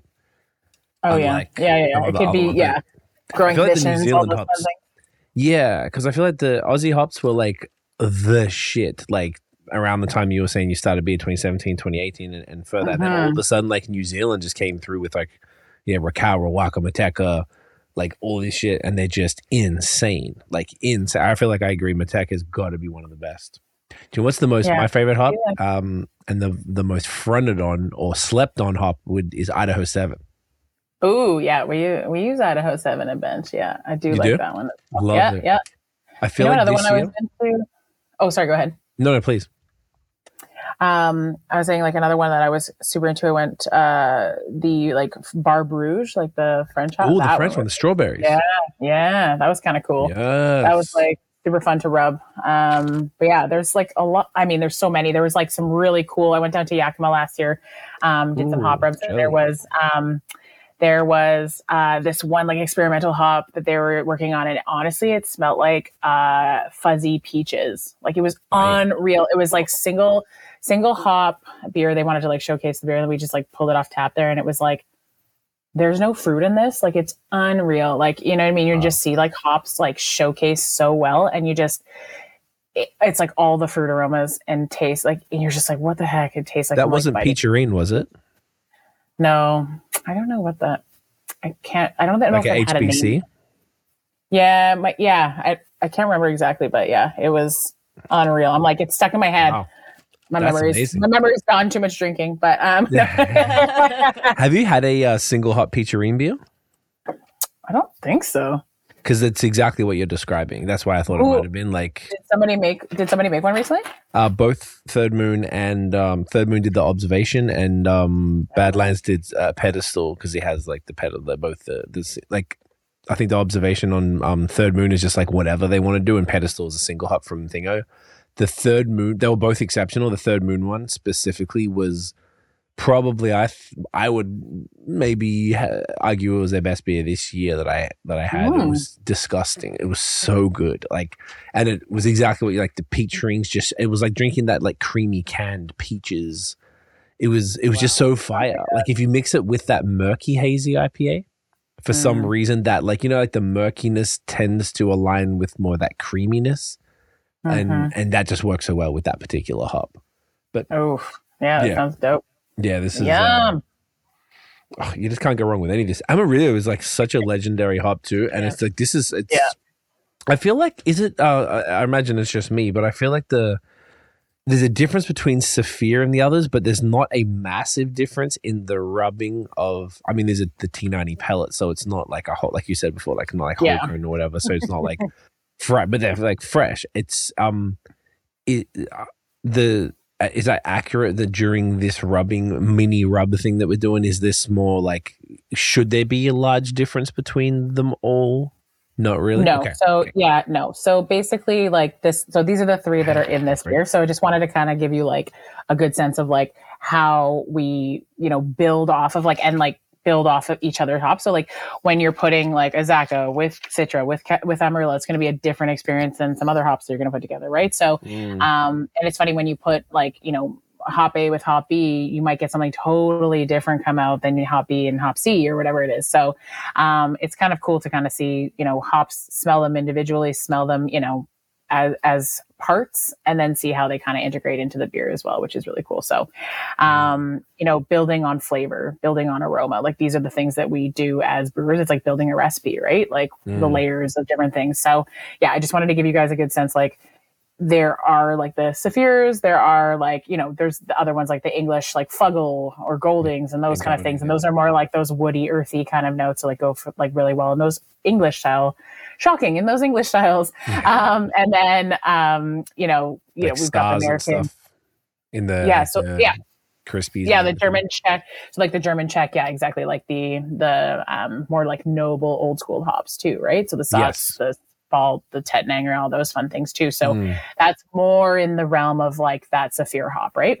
Yes. So, so it's kind of really cool to like, say, and it's a little bit of a cheat sheet too. It's like, I want to make an American IPA. Which kind of hop should I use? It's like, okay, maybe you should go with American hops, that kind of thing. So, right. Because these are where all these styles originated. Right. So, very kind of cool, like the original old school monks and brewers were using like in the Middle Ages were these German and Czech noble hops, right? So I don't know, like it's just very cool to see like where things came from, where the original hops people were using, and then what has come from that, and like all these crazy like hybrids and all this different like really cool science and agriculture around it all, right? People forget that beer is made from barley and hops, and these are huge, like these are crops at the end of the day, right? Like, there's different environmental factors. There's all these different things that are going to give us various things. And like keeping a consistent beer is very tough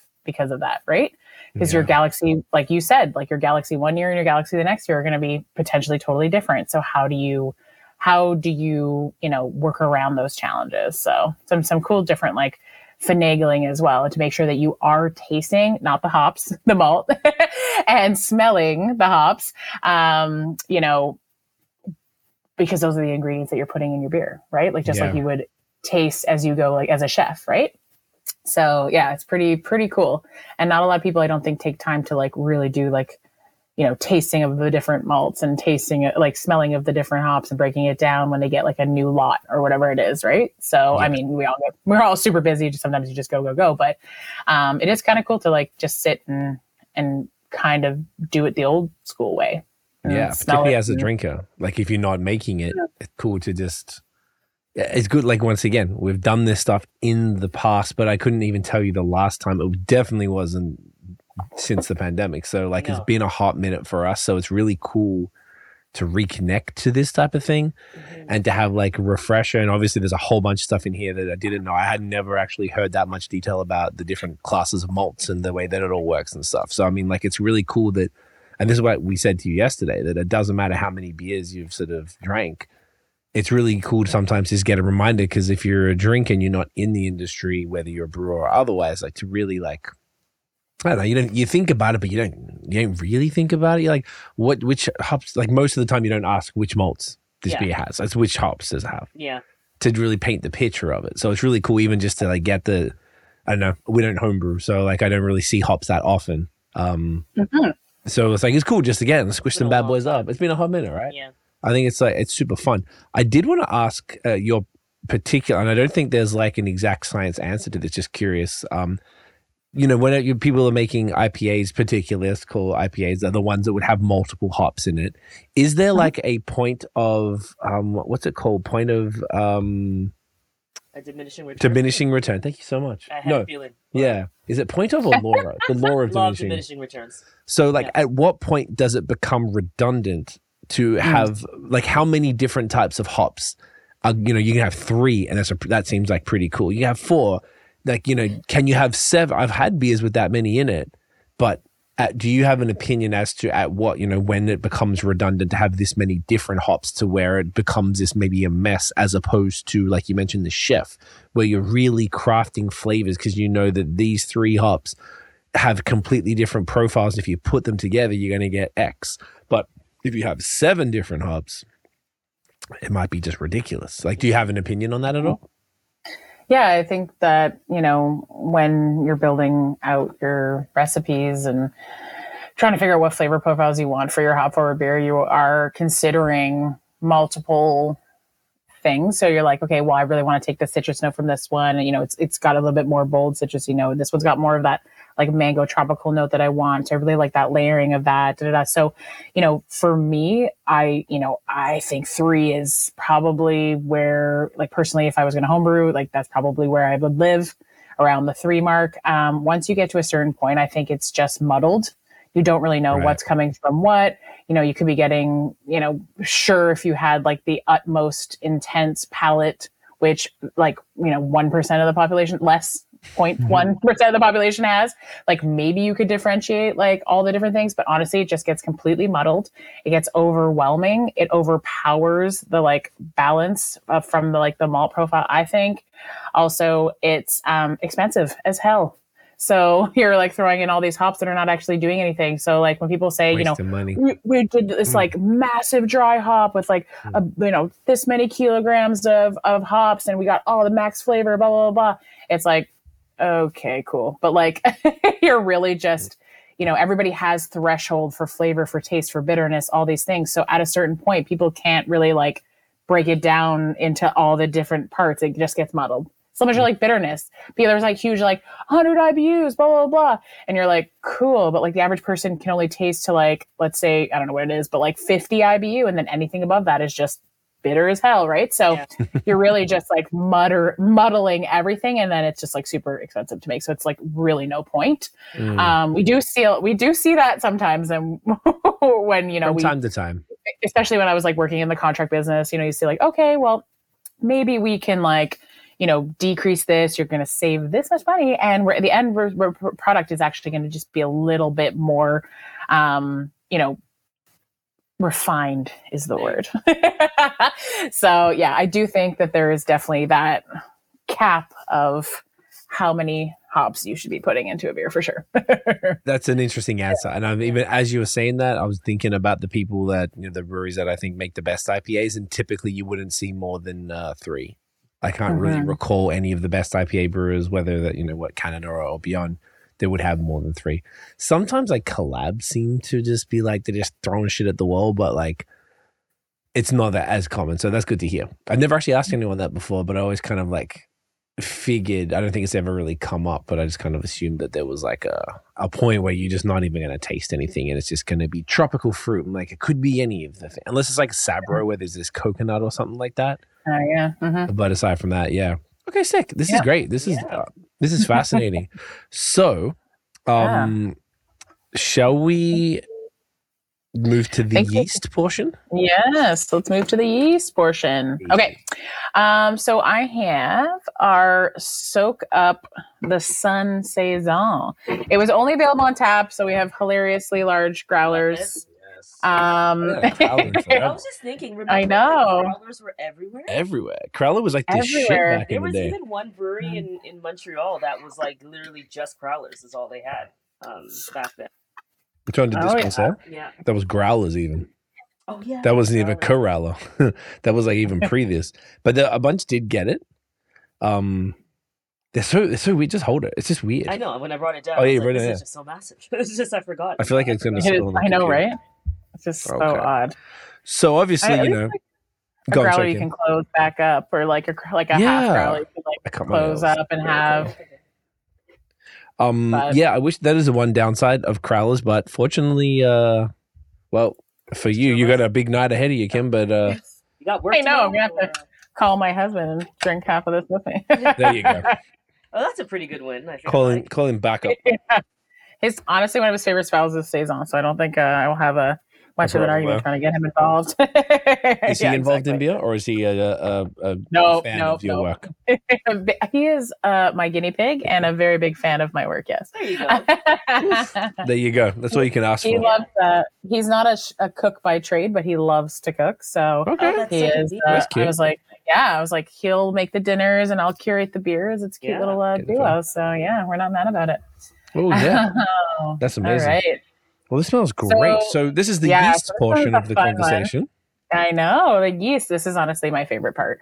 I Okay. think coming from like a bio background and like about microorganisms and all this fun stuff and like how without yeast we cannot have beer. So it is something that's essential. We talked about water at the beginning, and I think water profile and like as much as malt and hops and everything is very important, but like I think water and yeast are like my two favorite in terms of like really dialing in some things. So but I could go on and on about just water, but that's not as exciting as awesome yeast. So we'll talk about yeast. Yeast it is. In beer we have, and this saison style is an ale yeast. So we have lager yeast and we have ale yeast. Yes. And then we've got some other, we've got some fun like wild yeast and bacteria and things like that. So we use all of these fun things to our advantage. And this was a really good kind of mix of all of those different things. So this Soak Up the Saison is a, Belgian saison style, excuse me. And it is actually, we did a little bit of blending with a golden sour we had in barrels. So it, kind of brings in not only that cool old world saison yeast that we used in this, but also some of those like bacteria and wild yeast that we got from the barrel aging as well. So a little bit of complexity in there and kind of showcases a lot of different kind of cool microorganisms that we use to create these different beer styles. So this is our Soak Up the Sun Saison. Saisons are honestly, I think they're really great style. I don't see much of them like in the LCBO and things like that much anymore. I picked up a couple at Durand yesterday because I was like, honestly, I feel like I haven't seen them in a while, other than like, the classics and things like that. But a lot of breweries, not really releasing it commercially. And Especially not in Ontario. If you're in Quebec, you would see it. They're That's everywhere. why Kim was saying LCBO. I was like, right. In Quebec, you would see them. For sure. Yeah. And like a lot of like beautifully like bottle conditioned saisons and things like that. A lot of breweries, I think they're just a little worried about, the saison yeast getting into their their regular like clean beers and things like that. So that is the worry. At Bench, we do have like a funk side and a clean side. So we actually can make funk beers and all that fun stuff without worrying about our clean side getting contaminated. So that's always good. So we get to make some fun things, barrel things as well. Do you mind that a little bit too? Because I think we're also talking we're newbie friendly. So we are indeed. How the yeast? Oh, Kim froze. Kim froze.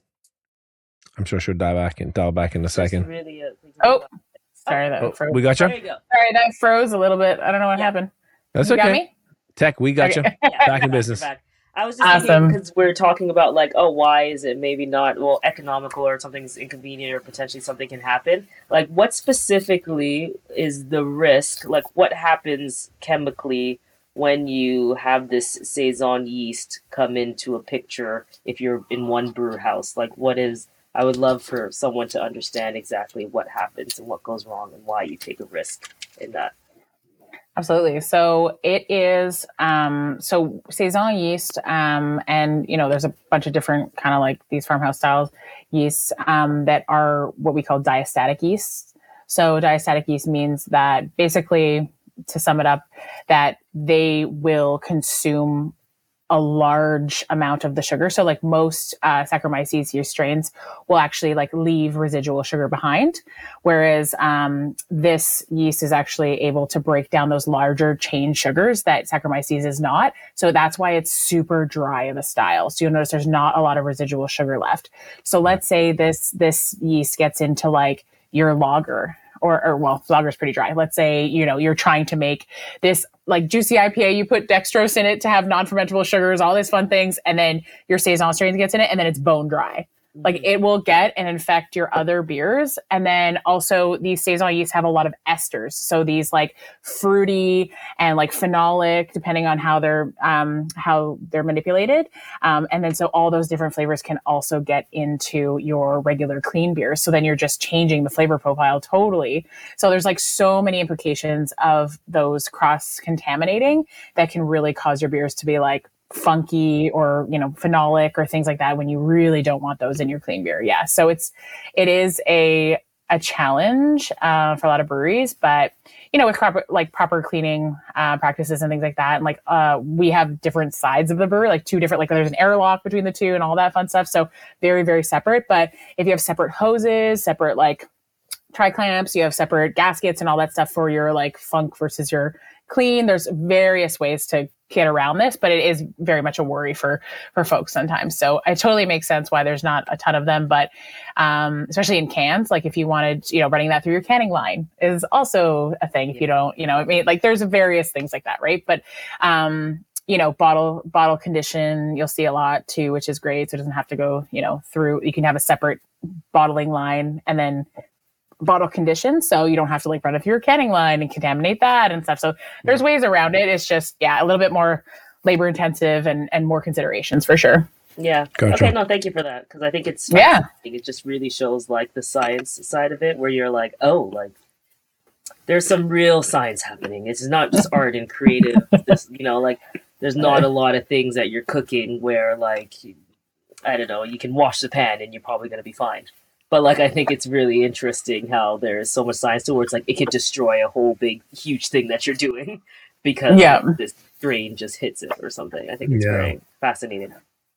For sure. Yeah. So if we we can run through these tasting notes and then talk a little bit more about like yeast and bacteria and all that fun stuff. So we've got a nice kind of like pale yellow color on this guy. It's like got a nice little haze on it. You know, it was filled from the top. So generally it is quite effervescent of a style, usually because it is that bottle conditioned. So more of that like natural carbonation coming from the yeast when it is bottle conditioned. So far more carbonated, far more effervescent in general from the style.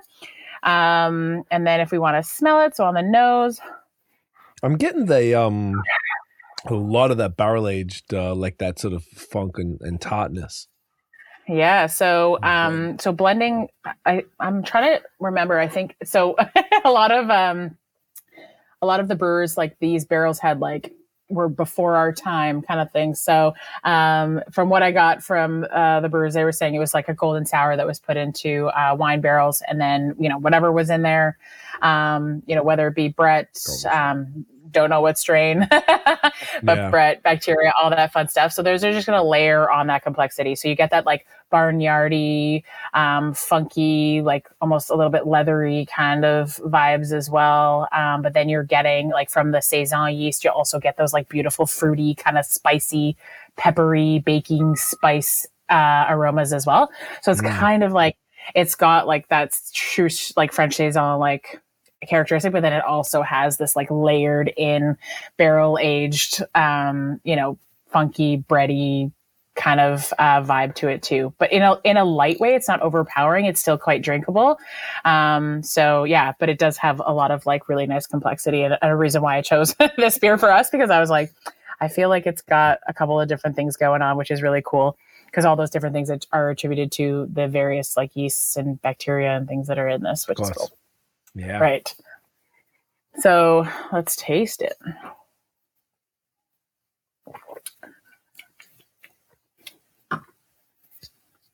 Yeah. The blend from first sip, I know you have to have a second sip, doesn't It doesn't seem to like overpower it. It's still given that real like tradition. Like if I didn't read that it was blended, and if I didn't pick it up from the nose, I don't know if I would have known. I feel like it's kind of subtle. It is subtle. We did want it we didn't want it to be overpowering. We wanted it to kind of what do you call it? Like enhance the saison qualities versus like overpower it is kind of how we wanted to go about it. So kind of just add like complexity without overpowering it. So and like that like saison use in general. This is the old world saison from Escarpment Labs, and it really does have like really nice kind of those like traditional like fruity kind of baking spice kind of notes to it. That in itself, so that in itself is just like really beautiful. And then just layering on that like a little bit maybe of that subtle like that bready kind of even like woody like oaky note as well, but just like very, very light. So yeah, it's got a lot of different things going on it. So yeah, it's fascinating. To be honest, saisons are not my like favorite style, but I've always enjoyed like talking about them more and drinking them more lately. I find that like it's almost like you're doing this like full circle thing where like there's a period of time when, and I'm saying this because I imagine there's a bunch of other people maybe in my position where like there might be certain styles that you don't drink too much, and then when the opportunity comes up now, I'm kind of like more jumping towards wanting, like I got convinced to like, now I love barley wines. I used to just not feel them at all, but a bunch of friends convinced me to do it. Now I like proactively buy them. I really enjoy them. Went up to, I think I was telling you, went up to Mark, who was the original brewer at Bench actually, who set up the funk side and set everything up. He has his own brewery now, and went up to see him on the weekend, and it was, he makes only barrel-aged farmhouse beer, fruited and on and blah blah blah, and it was just cool. It's cool to sort of be reintroduced to it in all these different ways and just sort of have the different styles just explained by people who know more about it, because I wasn't into it, I didn't learn a ton about it, so I find it fascinating to do that. And we just did a video. Our friend is here from SF, and we have a series called In My Cellar. And so some people come down, and then they have to choose a random beer. Like they just get to choose it. Craig doesn't, he doesn't give any like, hey, let's take this. He just lets them do their thing. Lets them do the thing.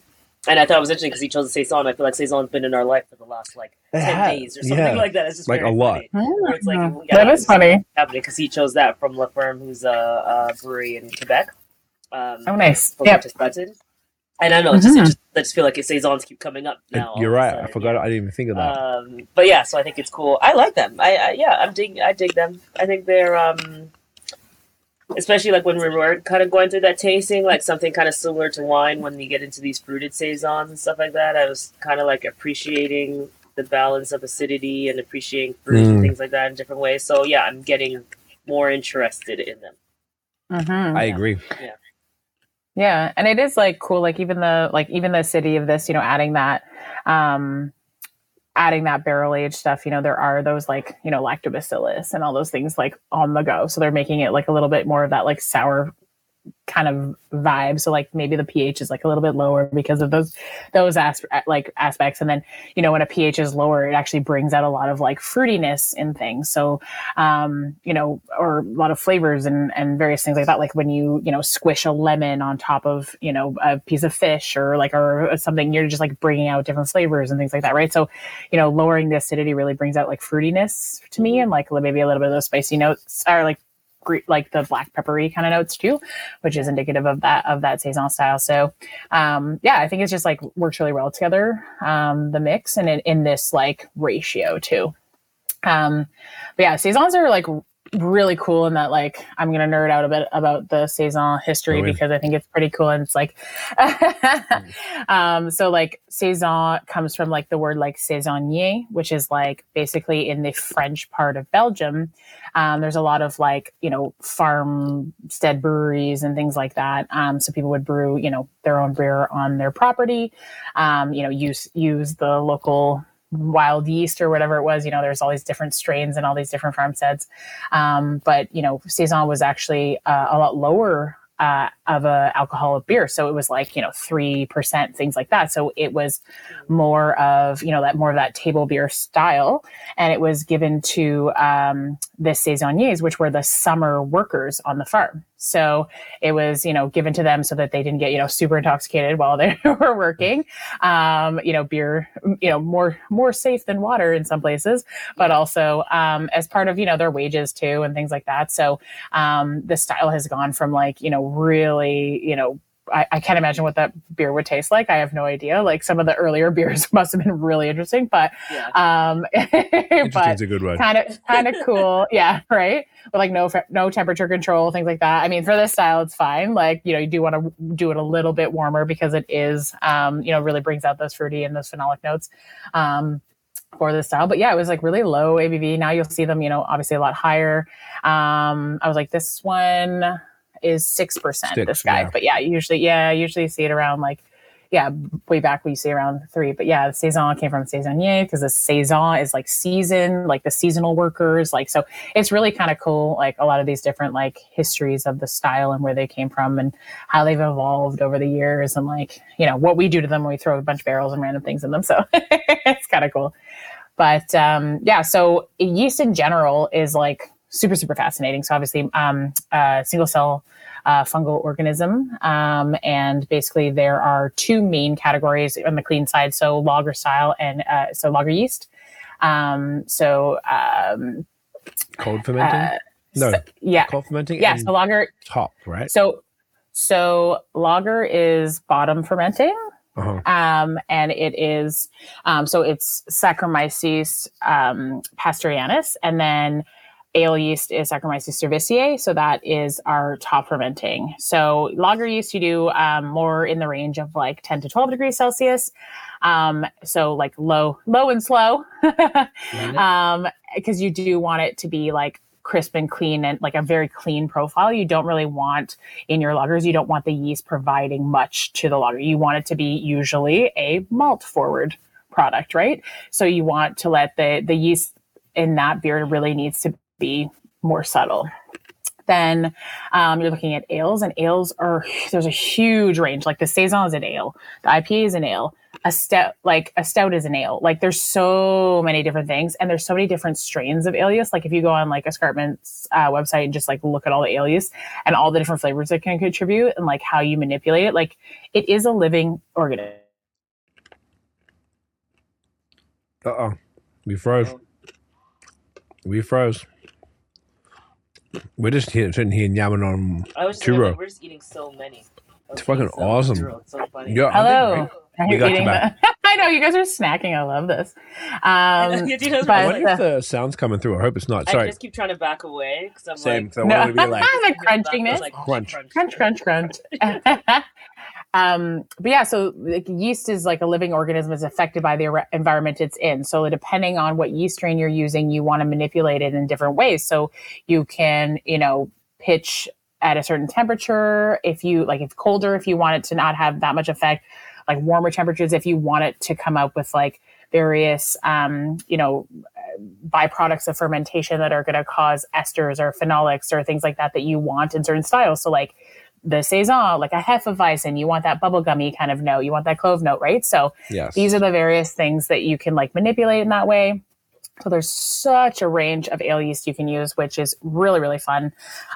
So you can just kind of play with different flavor profiles on that alone. So like this saison is 2-row wheat and then dextrose for some body. And honestly, it's super simple, right? Like it's like, okay, we've got bready notes pretty much, right? So the base layer is very plain. The hops in this are, we use the Centennial for bittering like most of the other beers, but then it's also the Saphir hops. So those Saphir hops that we tasted earlier. So, or we did not taste them. Sense. We smelled them.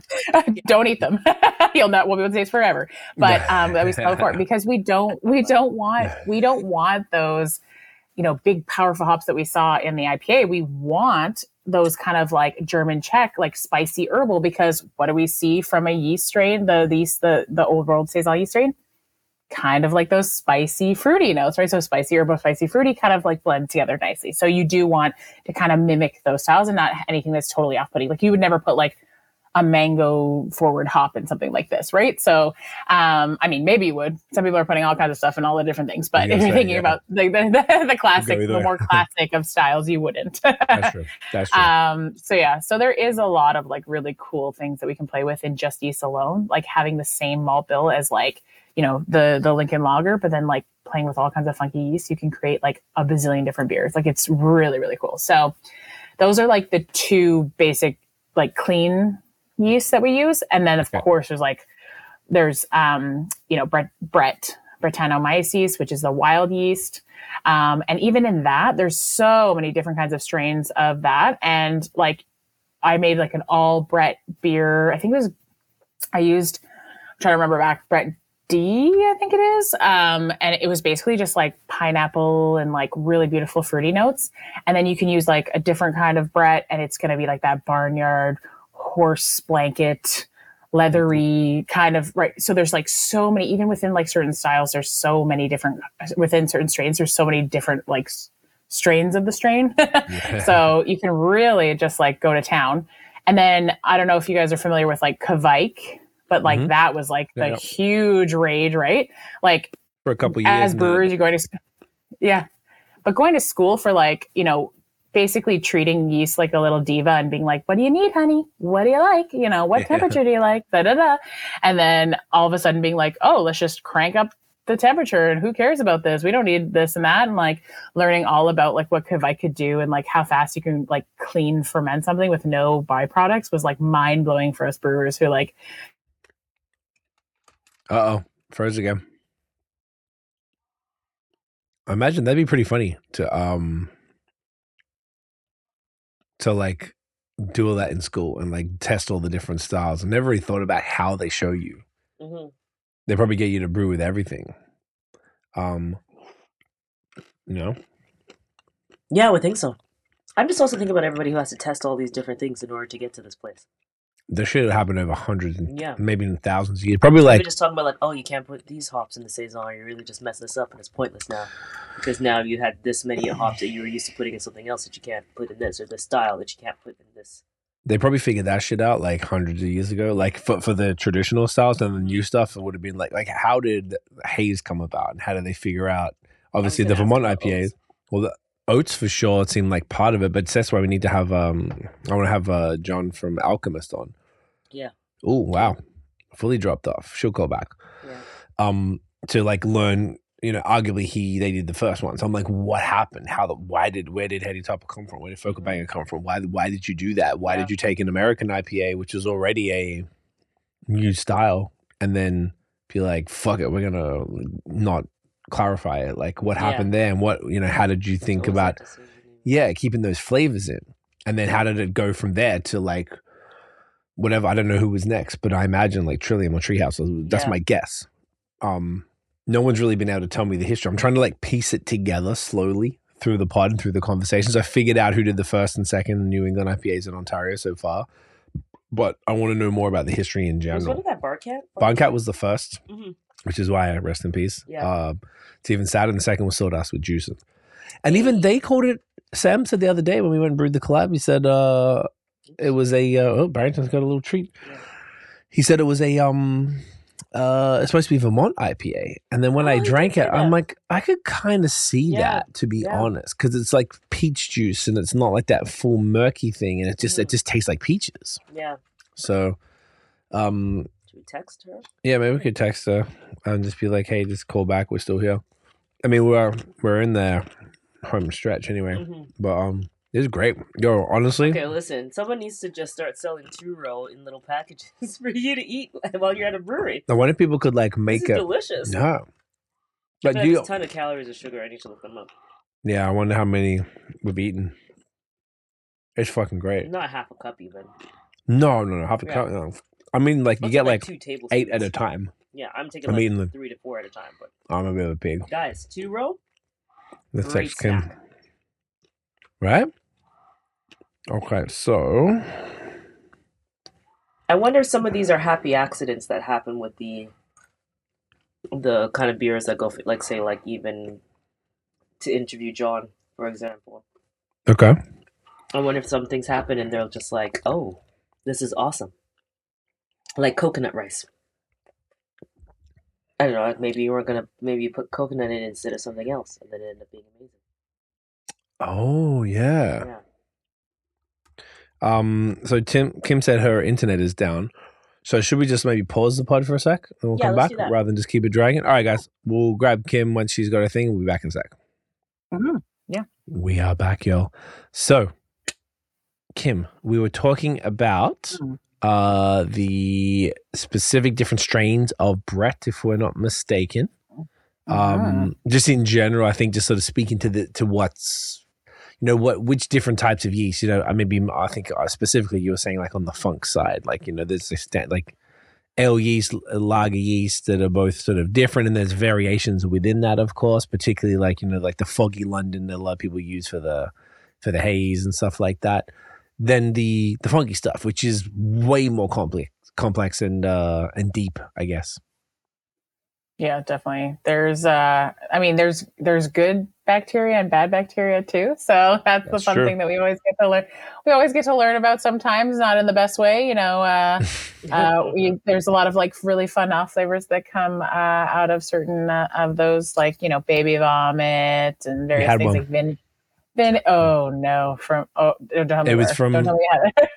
It was a big brewery in the States, but we're at Small Pony, and it wasn't Small Pony's beers, but it was I think it was Cascade. Oh no, I wish it wasn't them, but it was Allagash, and it was like that. They just busted it out, and it was just shit happens. It's okay. Like you can't bat 1,000 like the whole thing. It was just we never experienced that off flavor before, and it was awful. Like, whoa. Wow. I was like, oh no, this can happen. Yeah.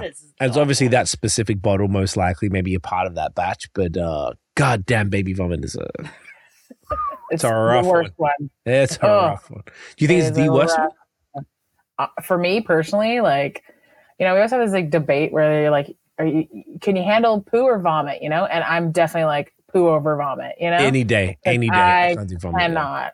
Oh, the vomit, the stomach acid vibe? Nope. I just can't. Well, there's the clip. I really can't. Yeah. Oh, wow. Boy. Oh, boy. Yeah, well, I'm with you on that one. No video poo of that over part, vomit. Yeah. Do you know what? I think when you have like either a kid or a dog, you're just picking up poo. Yeah. So like you get used to it, and it's not a big deal. But the vomit is like, it's not a good. No. Even just talking about it, let's like stays forever. Yeah, let's move on. And we're moving on. Okay. Let's relax. But I mean, there's like, some really cool things where like, we use like acetic acid, like the vinegary kind of notes, like in some of the like yeast or the bacteria that we're looking at, is bad in a lot of different ways. But then if you're making like a Flanders, like you want it. So like there's a lot of different like funny, off flavors where, like Rolling Rock has a little bit of DMS in it, and that's good. That's to style, right? So there's just like so many things like within these various, off flavors or something. Like DMS is a like more of a malt off flavor, but like in terms of like yeast off flavors and the things that, are byproducts of the yeast fermentation is like, sometimes they're favorable, sometimes they're not. But, baby vomit's just never favorable. So, we just don't want that one. No, hard pass. Aggressive pass. So it is, it's a wild yeast world. So, there's just there's honestly endless opportunity with all these different ingredients. And yeast, I think, is just because, my background in like bio, I feel like I just have like an affinity towards it. And like the fact that it's a living organism that we have to take care of, nurture. It is what creates alcohol. Without it, we would not have our delicious beverage of beer. It's just really kind of fascinating. The different flavor profiles and aromas that it can give, and the millions of styles that it can create. So yeah, very cool. Yeah. When we went to Casey Brewing, didn't we talk about him playing like music to the yeast or something? I think you might. I was talking about that to like, because what you said, like the living organism part of it, and I was like, I don't know, I think that's pretty cool. I swear I've heard. I don't know if it was a brew. Like good sense. Memory. It feels right. I was kind of like, I don't know. I don't know if it was on the pod, but I've heard like just anecdotes that like if you play, like people tested and you could play like say Kendrick Lamar or like classical music or like metal to different genres to the yeast, and it responds differently. And I don't recall which one did. I don't know if there's like one that was superior or whatever, but like the music that you played it, Yeah. was Because if you think about plants, if you do certain things to plants, if you speak to them, in a certain Oh way, yeah. done that, so it's like you would technically be affecting and impacting it. I think that's cool. yeah, that's a good point. Yeah. I mean, that Which is true, right? Right? Yeah. Just all day. It reminds me of like when you're in university or whatever, like in school, and we're like, if you listen to Mozart and like classical music, your neurons are firing way faster, so you're gonna be able to study better. Blah blah blah, all this stuff. So like, I tried it. I don't think it helped. You know what I mean? I'm like, hell no, no. I mean, the fact that I was cramming for my exam the night before probably didn't factor in. I could got not enough classical music in the world to help me, but every time. That was me every time. Yeah. You know how it goes, guys. I envy. Who are those people who just actually study ahead? It was like when you get the thing and you just start doing it right away. Like, how do you not be like, oh, okay, it's due on the 16th? Awesome. I'll start on the 13th in your minor 14th, and then you start on the 15th of the night or something like that. Yeah, it's usually the way it goes. People who are like, oh, yeah. Like, a month before or something. Immediately and things like that. Yeah. What a hell no. No. I do my best work under pressure, so, that's what I like. Yeah. I feel like that's what it is. You just, because when you ain't got no choice, you're going to perform. But if you have a choice, yeah, and you might do a bit more lackluster. Yeah, I like to think that. Yeah, exactly. Unlike yeast, they always perform. There you go. They don't like to be under pressure too. So yeah, there you go. Completely opposite. Yeah. I feel like this is exactly. We are the opposite of yeast. Yeah. I feel like this has like been really cool. And we're going to touch on one more thing before we wrap up. But this is really cool. I feel like we really like summarized the 3 key ingredients aside from water of beer and the, whilst we're just constantly yamming on the 2-row here. Oh my gosh, it's just ridiculous. It's spectacular. I'm actually almost like kind of full. Yeah, I feel like it's a nice. I feel like we ate a bunch on top of the liquid cubs we're drinking. Yeah. But it's like, this is great, Kim. Thank you so much for going through all of this stuff. This has been fascinating. Like we were sort of saying briefly off air, like in that pause, just like, it's cool to have that refresher. As much as you think you know about beer and maybe you do know, it's always good to just have, because there's a bunch of things I picked up tonight that some of them I never heard before, so it was brand new lessons, and some of it I'd heard before, but maybe hadn't thought about it for a while. Learned different tasting methods and stuff that I wasn't familiar with. And I feel like there's like, not everyone. There could be mostly, I think in beer is most people, aside from the industry folks, would probably just drink a lot of beer and think about it and talk about it with people, but not really have this proper techniques and like really like sit here and chew on the malt and rub some hops while you think, thinking about it. It's a cool experience. So whilst we couldn't provide the actual physical experience to everybody, hopefully that, I know, I'm sure if you pop down to your local brewery, can I get like half a cup of 2-row? I'm sure they wouldn't mind to snack on that. Slap you a little bit and put it in a bowl on the tables, I should, instead of nuts on the table, we just have like little barley malts for you to snack on. Yeah, I would order that in a second, and it would cost them nothing. Oh yeah, it's a great idea. I just I really, there's so many different beer styles. There's so many different things. You go to a beer fridge or go to a bar or like a beer bar, and you're just like, what the heck are all these styles? And you really just, it can be quite overwhelming and quite intimidating. So, breaking it down to like the elements of what a beer is, it is only 4 ingredients, unless you're throwing, adjuncts and fruits and all those things in it. But it really is just, 4 main ingredients. And if you break it down to those, it doesn't seem as intimidating if you can kind of see where those flavor profiles are coming from. So, that's just something that like I always reiterate to my students when they were like, well, there's so many things I have to memorize and this. And I'm like, okay, well, what flavors are you tasting? Like, what do you think? Like, these are the different malts that we're using here. Like, what does that actually look like?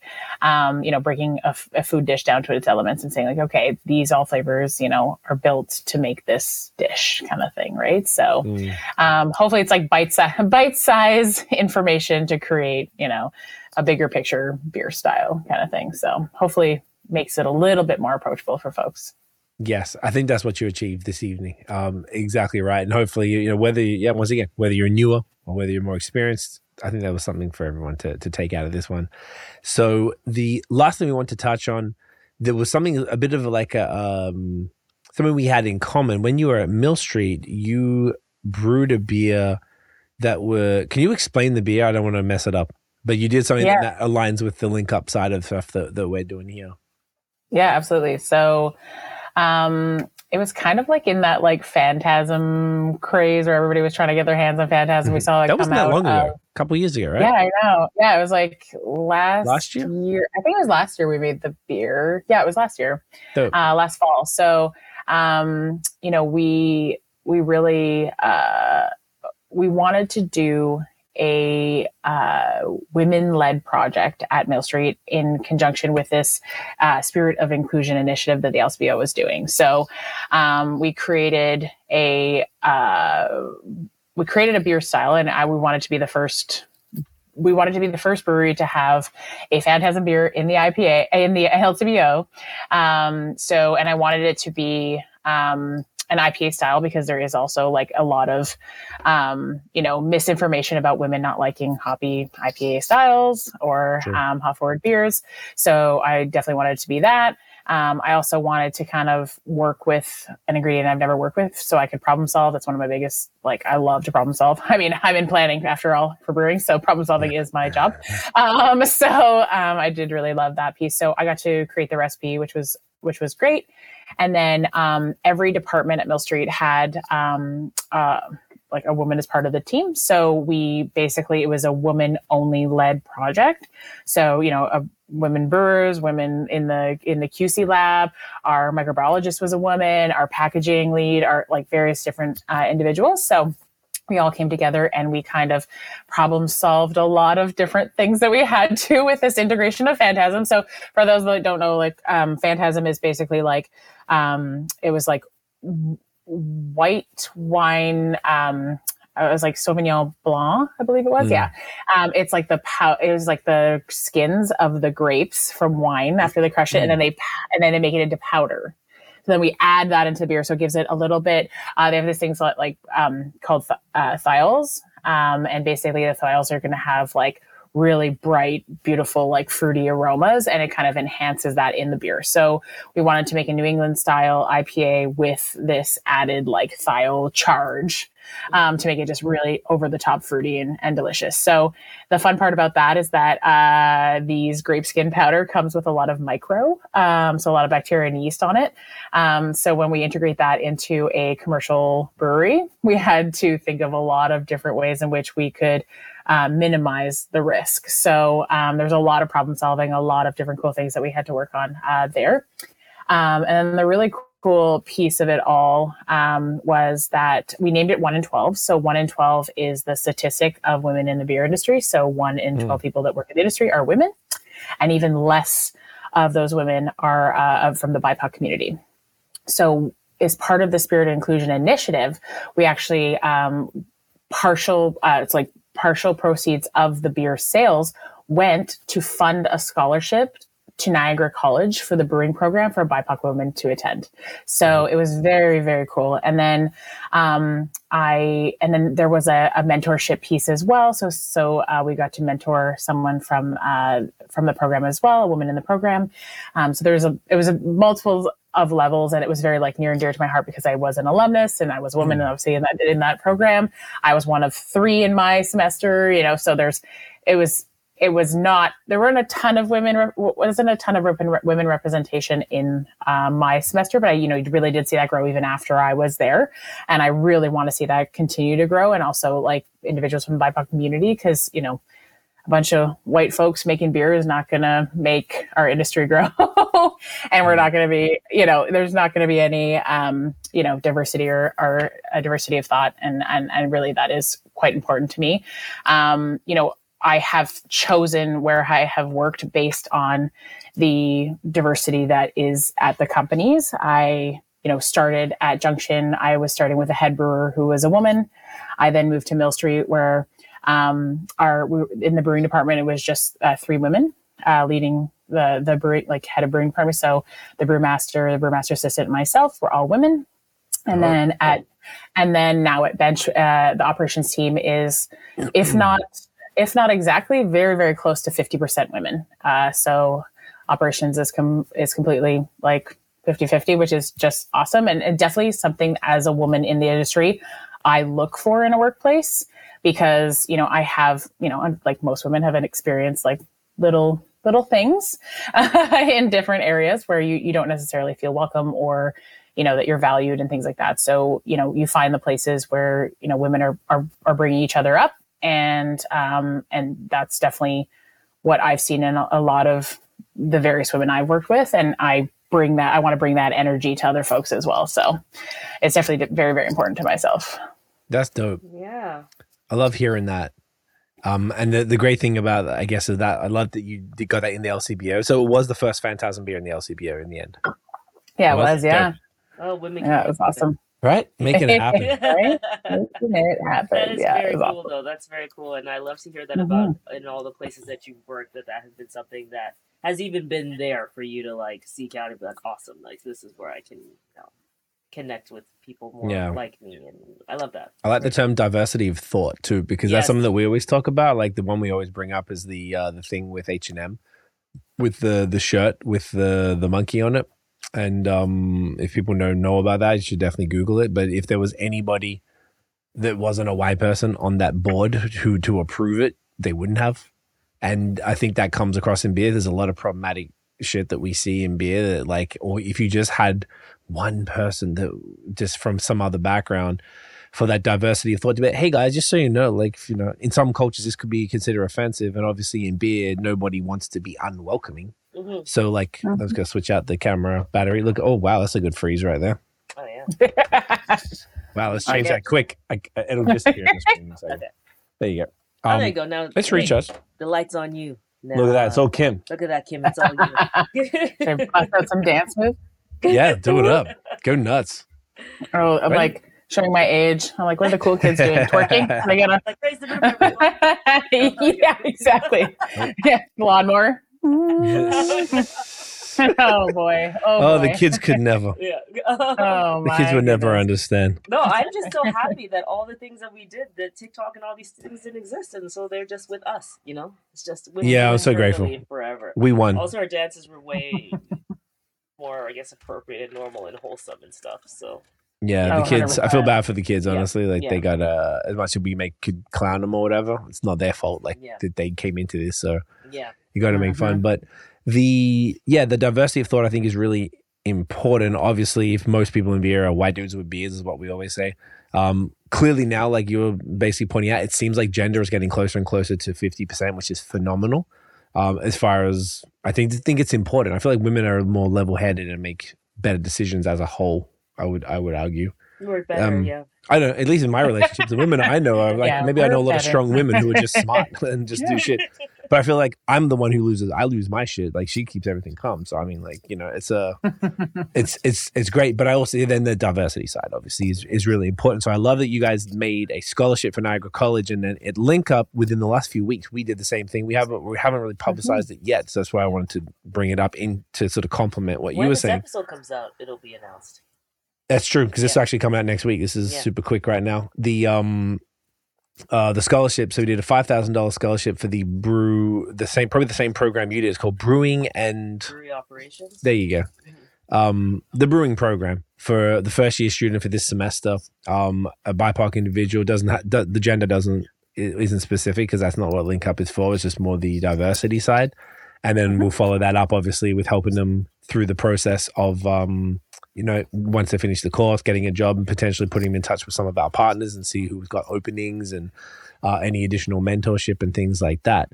So it's cool that I just feel like there's a lot of people who maybe just need a little bit of assistance to get through, particularly from different communities. Like we never want anyone to feel unwelcome, but imagine if, Tiff, you've obviously been the only one in the room before. Mm-hmm. So imagine going to the brewing school, just maybe like you said as well, Kim, you were one of 3 women in the class. So there's like the gender side, and then there's the thing, like the culture, and you're just like, oh, if I'm the only one I don't look like everybody else, am I welcome here?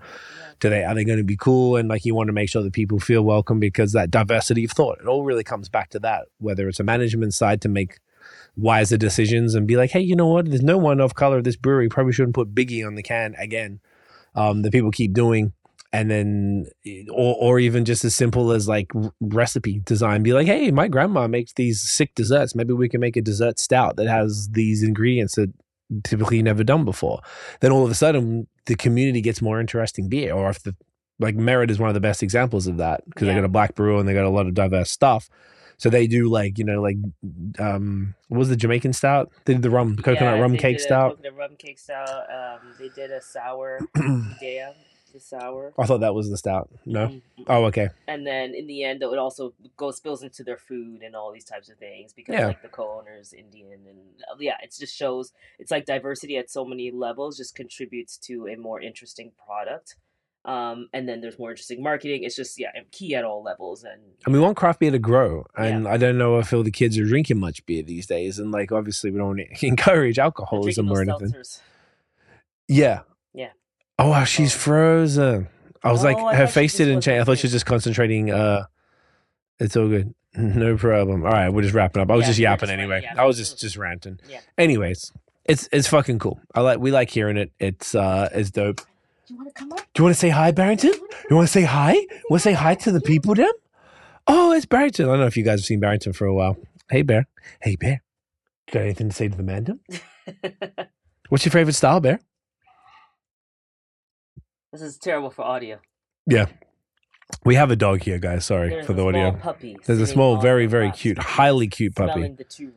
Yes, he wants Which some he too. was not too much of a fan of, though. No, I wonder, can you probably could eat hops. Actually, you're probably not supposed to No, eat the it's hops. toxic. Toxic? Hops are toxic? Yeah. You checked? Yeah. Okay. So apparently there's like a whole page about like brewers being like, my dog ate Oh, hops no. and hot poisoning and stuff like that. It's all- Ugh, yeah. Jesus Christ. Yeah, okay. no, it sucks. So let's not do Sucks- that. Sucks if you're home brewing. You gotta keep your dog like, I guess Locked you away. should keep them out anyways. Yeah, exactly. Steve Okay, here's Jordan. Kim. I should like. Oh hey, There he is. The There prince. he is. we're like, do you want to say bye to Auntie Kim before we thing? Oh, yes. Yeah, but you're- Sorry, Oh, guys. we're I trying don't know to- what's going on with my internet. No, you're fine. good. Yeah, you're I was fine. just ranting Stuff anyway. happens. Exactly. We were basically wrapping up. So either way, really cool to hear. This has been really, once again, thank you so much for hanging out and for going to the trouble to do all this. It was great to meet you in person as well, which I wish we did more often for the pods. It doesn't always happen. I feel like it's cool to connect a little more beforehand, and just like having this like sort of 3D approach to it. Obviously we do have that with the beer always, but just the additional thing with the ingredients, like this was fun. Yeah, really fun. And hopefully and I imagine they will, because I speak to Tiff joins me a lot, but I speak to a lot of very smart people in the industry about this stuff, and I think about it a lot and I don't talk about it a lot. Well, that's fair. I was trying to be inclusive. Yeah, you know the vibes. We talk about it. You hear me.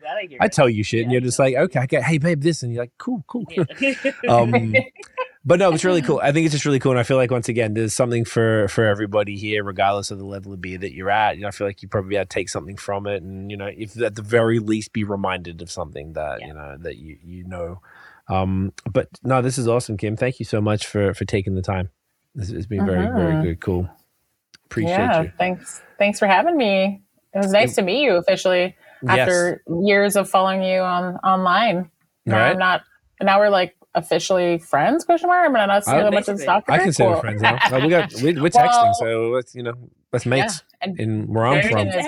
Barrington's my new best friend. So there you go. Yeah, exactly. Hey, bud. Remember Bear? Say hi, look, Bear, look. It's always funny trying to get puppies to look at screens. I don't think they. I know. I guess they right? don't understand. If you like do like fast movements, you're like, Yeah, exactly. What's going on there, Bear? Bear, what's going on, buddy? We were like on Zoom Get a with both ball. our dogs being like, say hi to each other for like 3 minutes, and we're like, stop it. They were not having it. I They know. won't have it. Oh my god, it's hilarious. It's out of control. Yeah. Oh my god. Where can everyone find you online if you want to be found online? Because maybe you don't. Do I want to be found? Yeah. I mean, I'm poorly active on Instagram these days, but my handle is Adventures in Brewing, adventures_in_brewing. I started this account when I was like in brewing school, and it's kind of like spattered with a bunch of different cool beer stuff. So I post not as regular as some folks, but if you want to chat more about beer, I love talking about beer, as you can tell. So I love it. And are you available if anyone wanted to hire you, whether it's like a bar, restaurant, something like that, and wanted to like get you to sort of do a beer education thing, whether it's yourself or in conjunction with Michelle or something, like as a freelance, is that a thing? Does that? Yeah, that's a thing. Yeah, it's definitely something, it'd be interesting. I mean, I love to educate, so it's not part of my current role. So yeah, if it was definitely of and interest, I above. could definitely check my busy schedule and make myself available. Love to see it.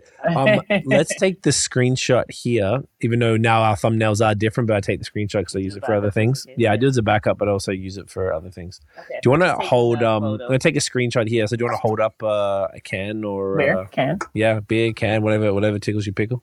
All right. You ready? Stunning.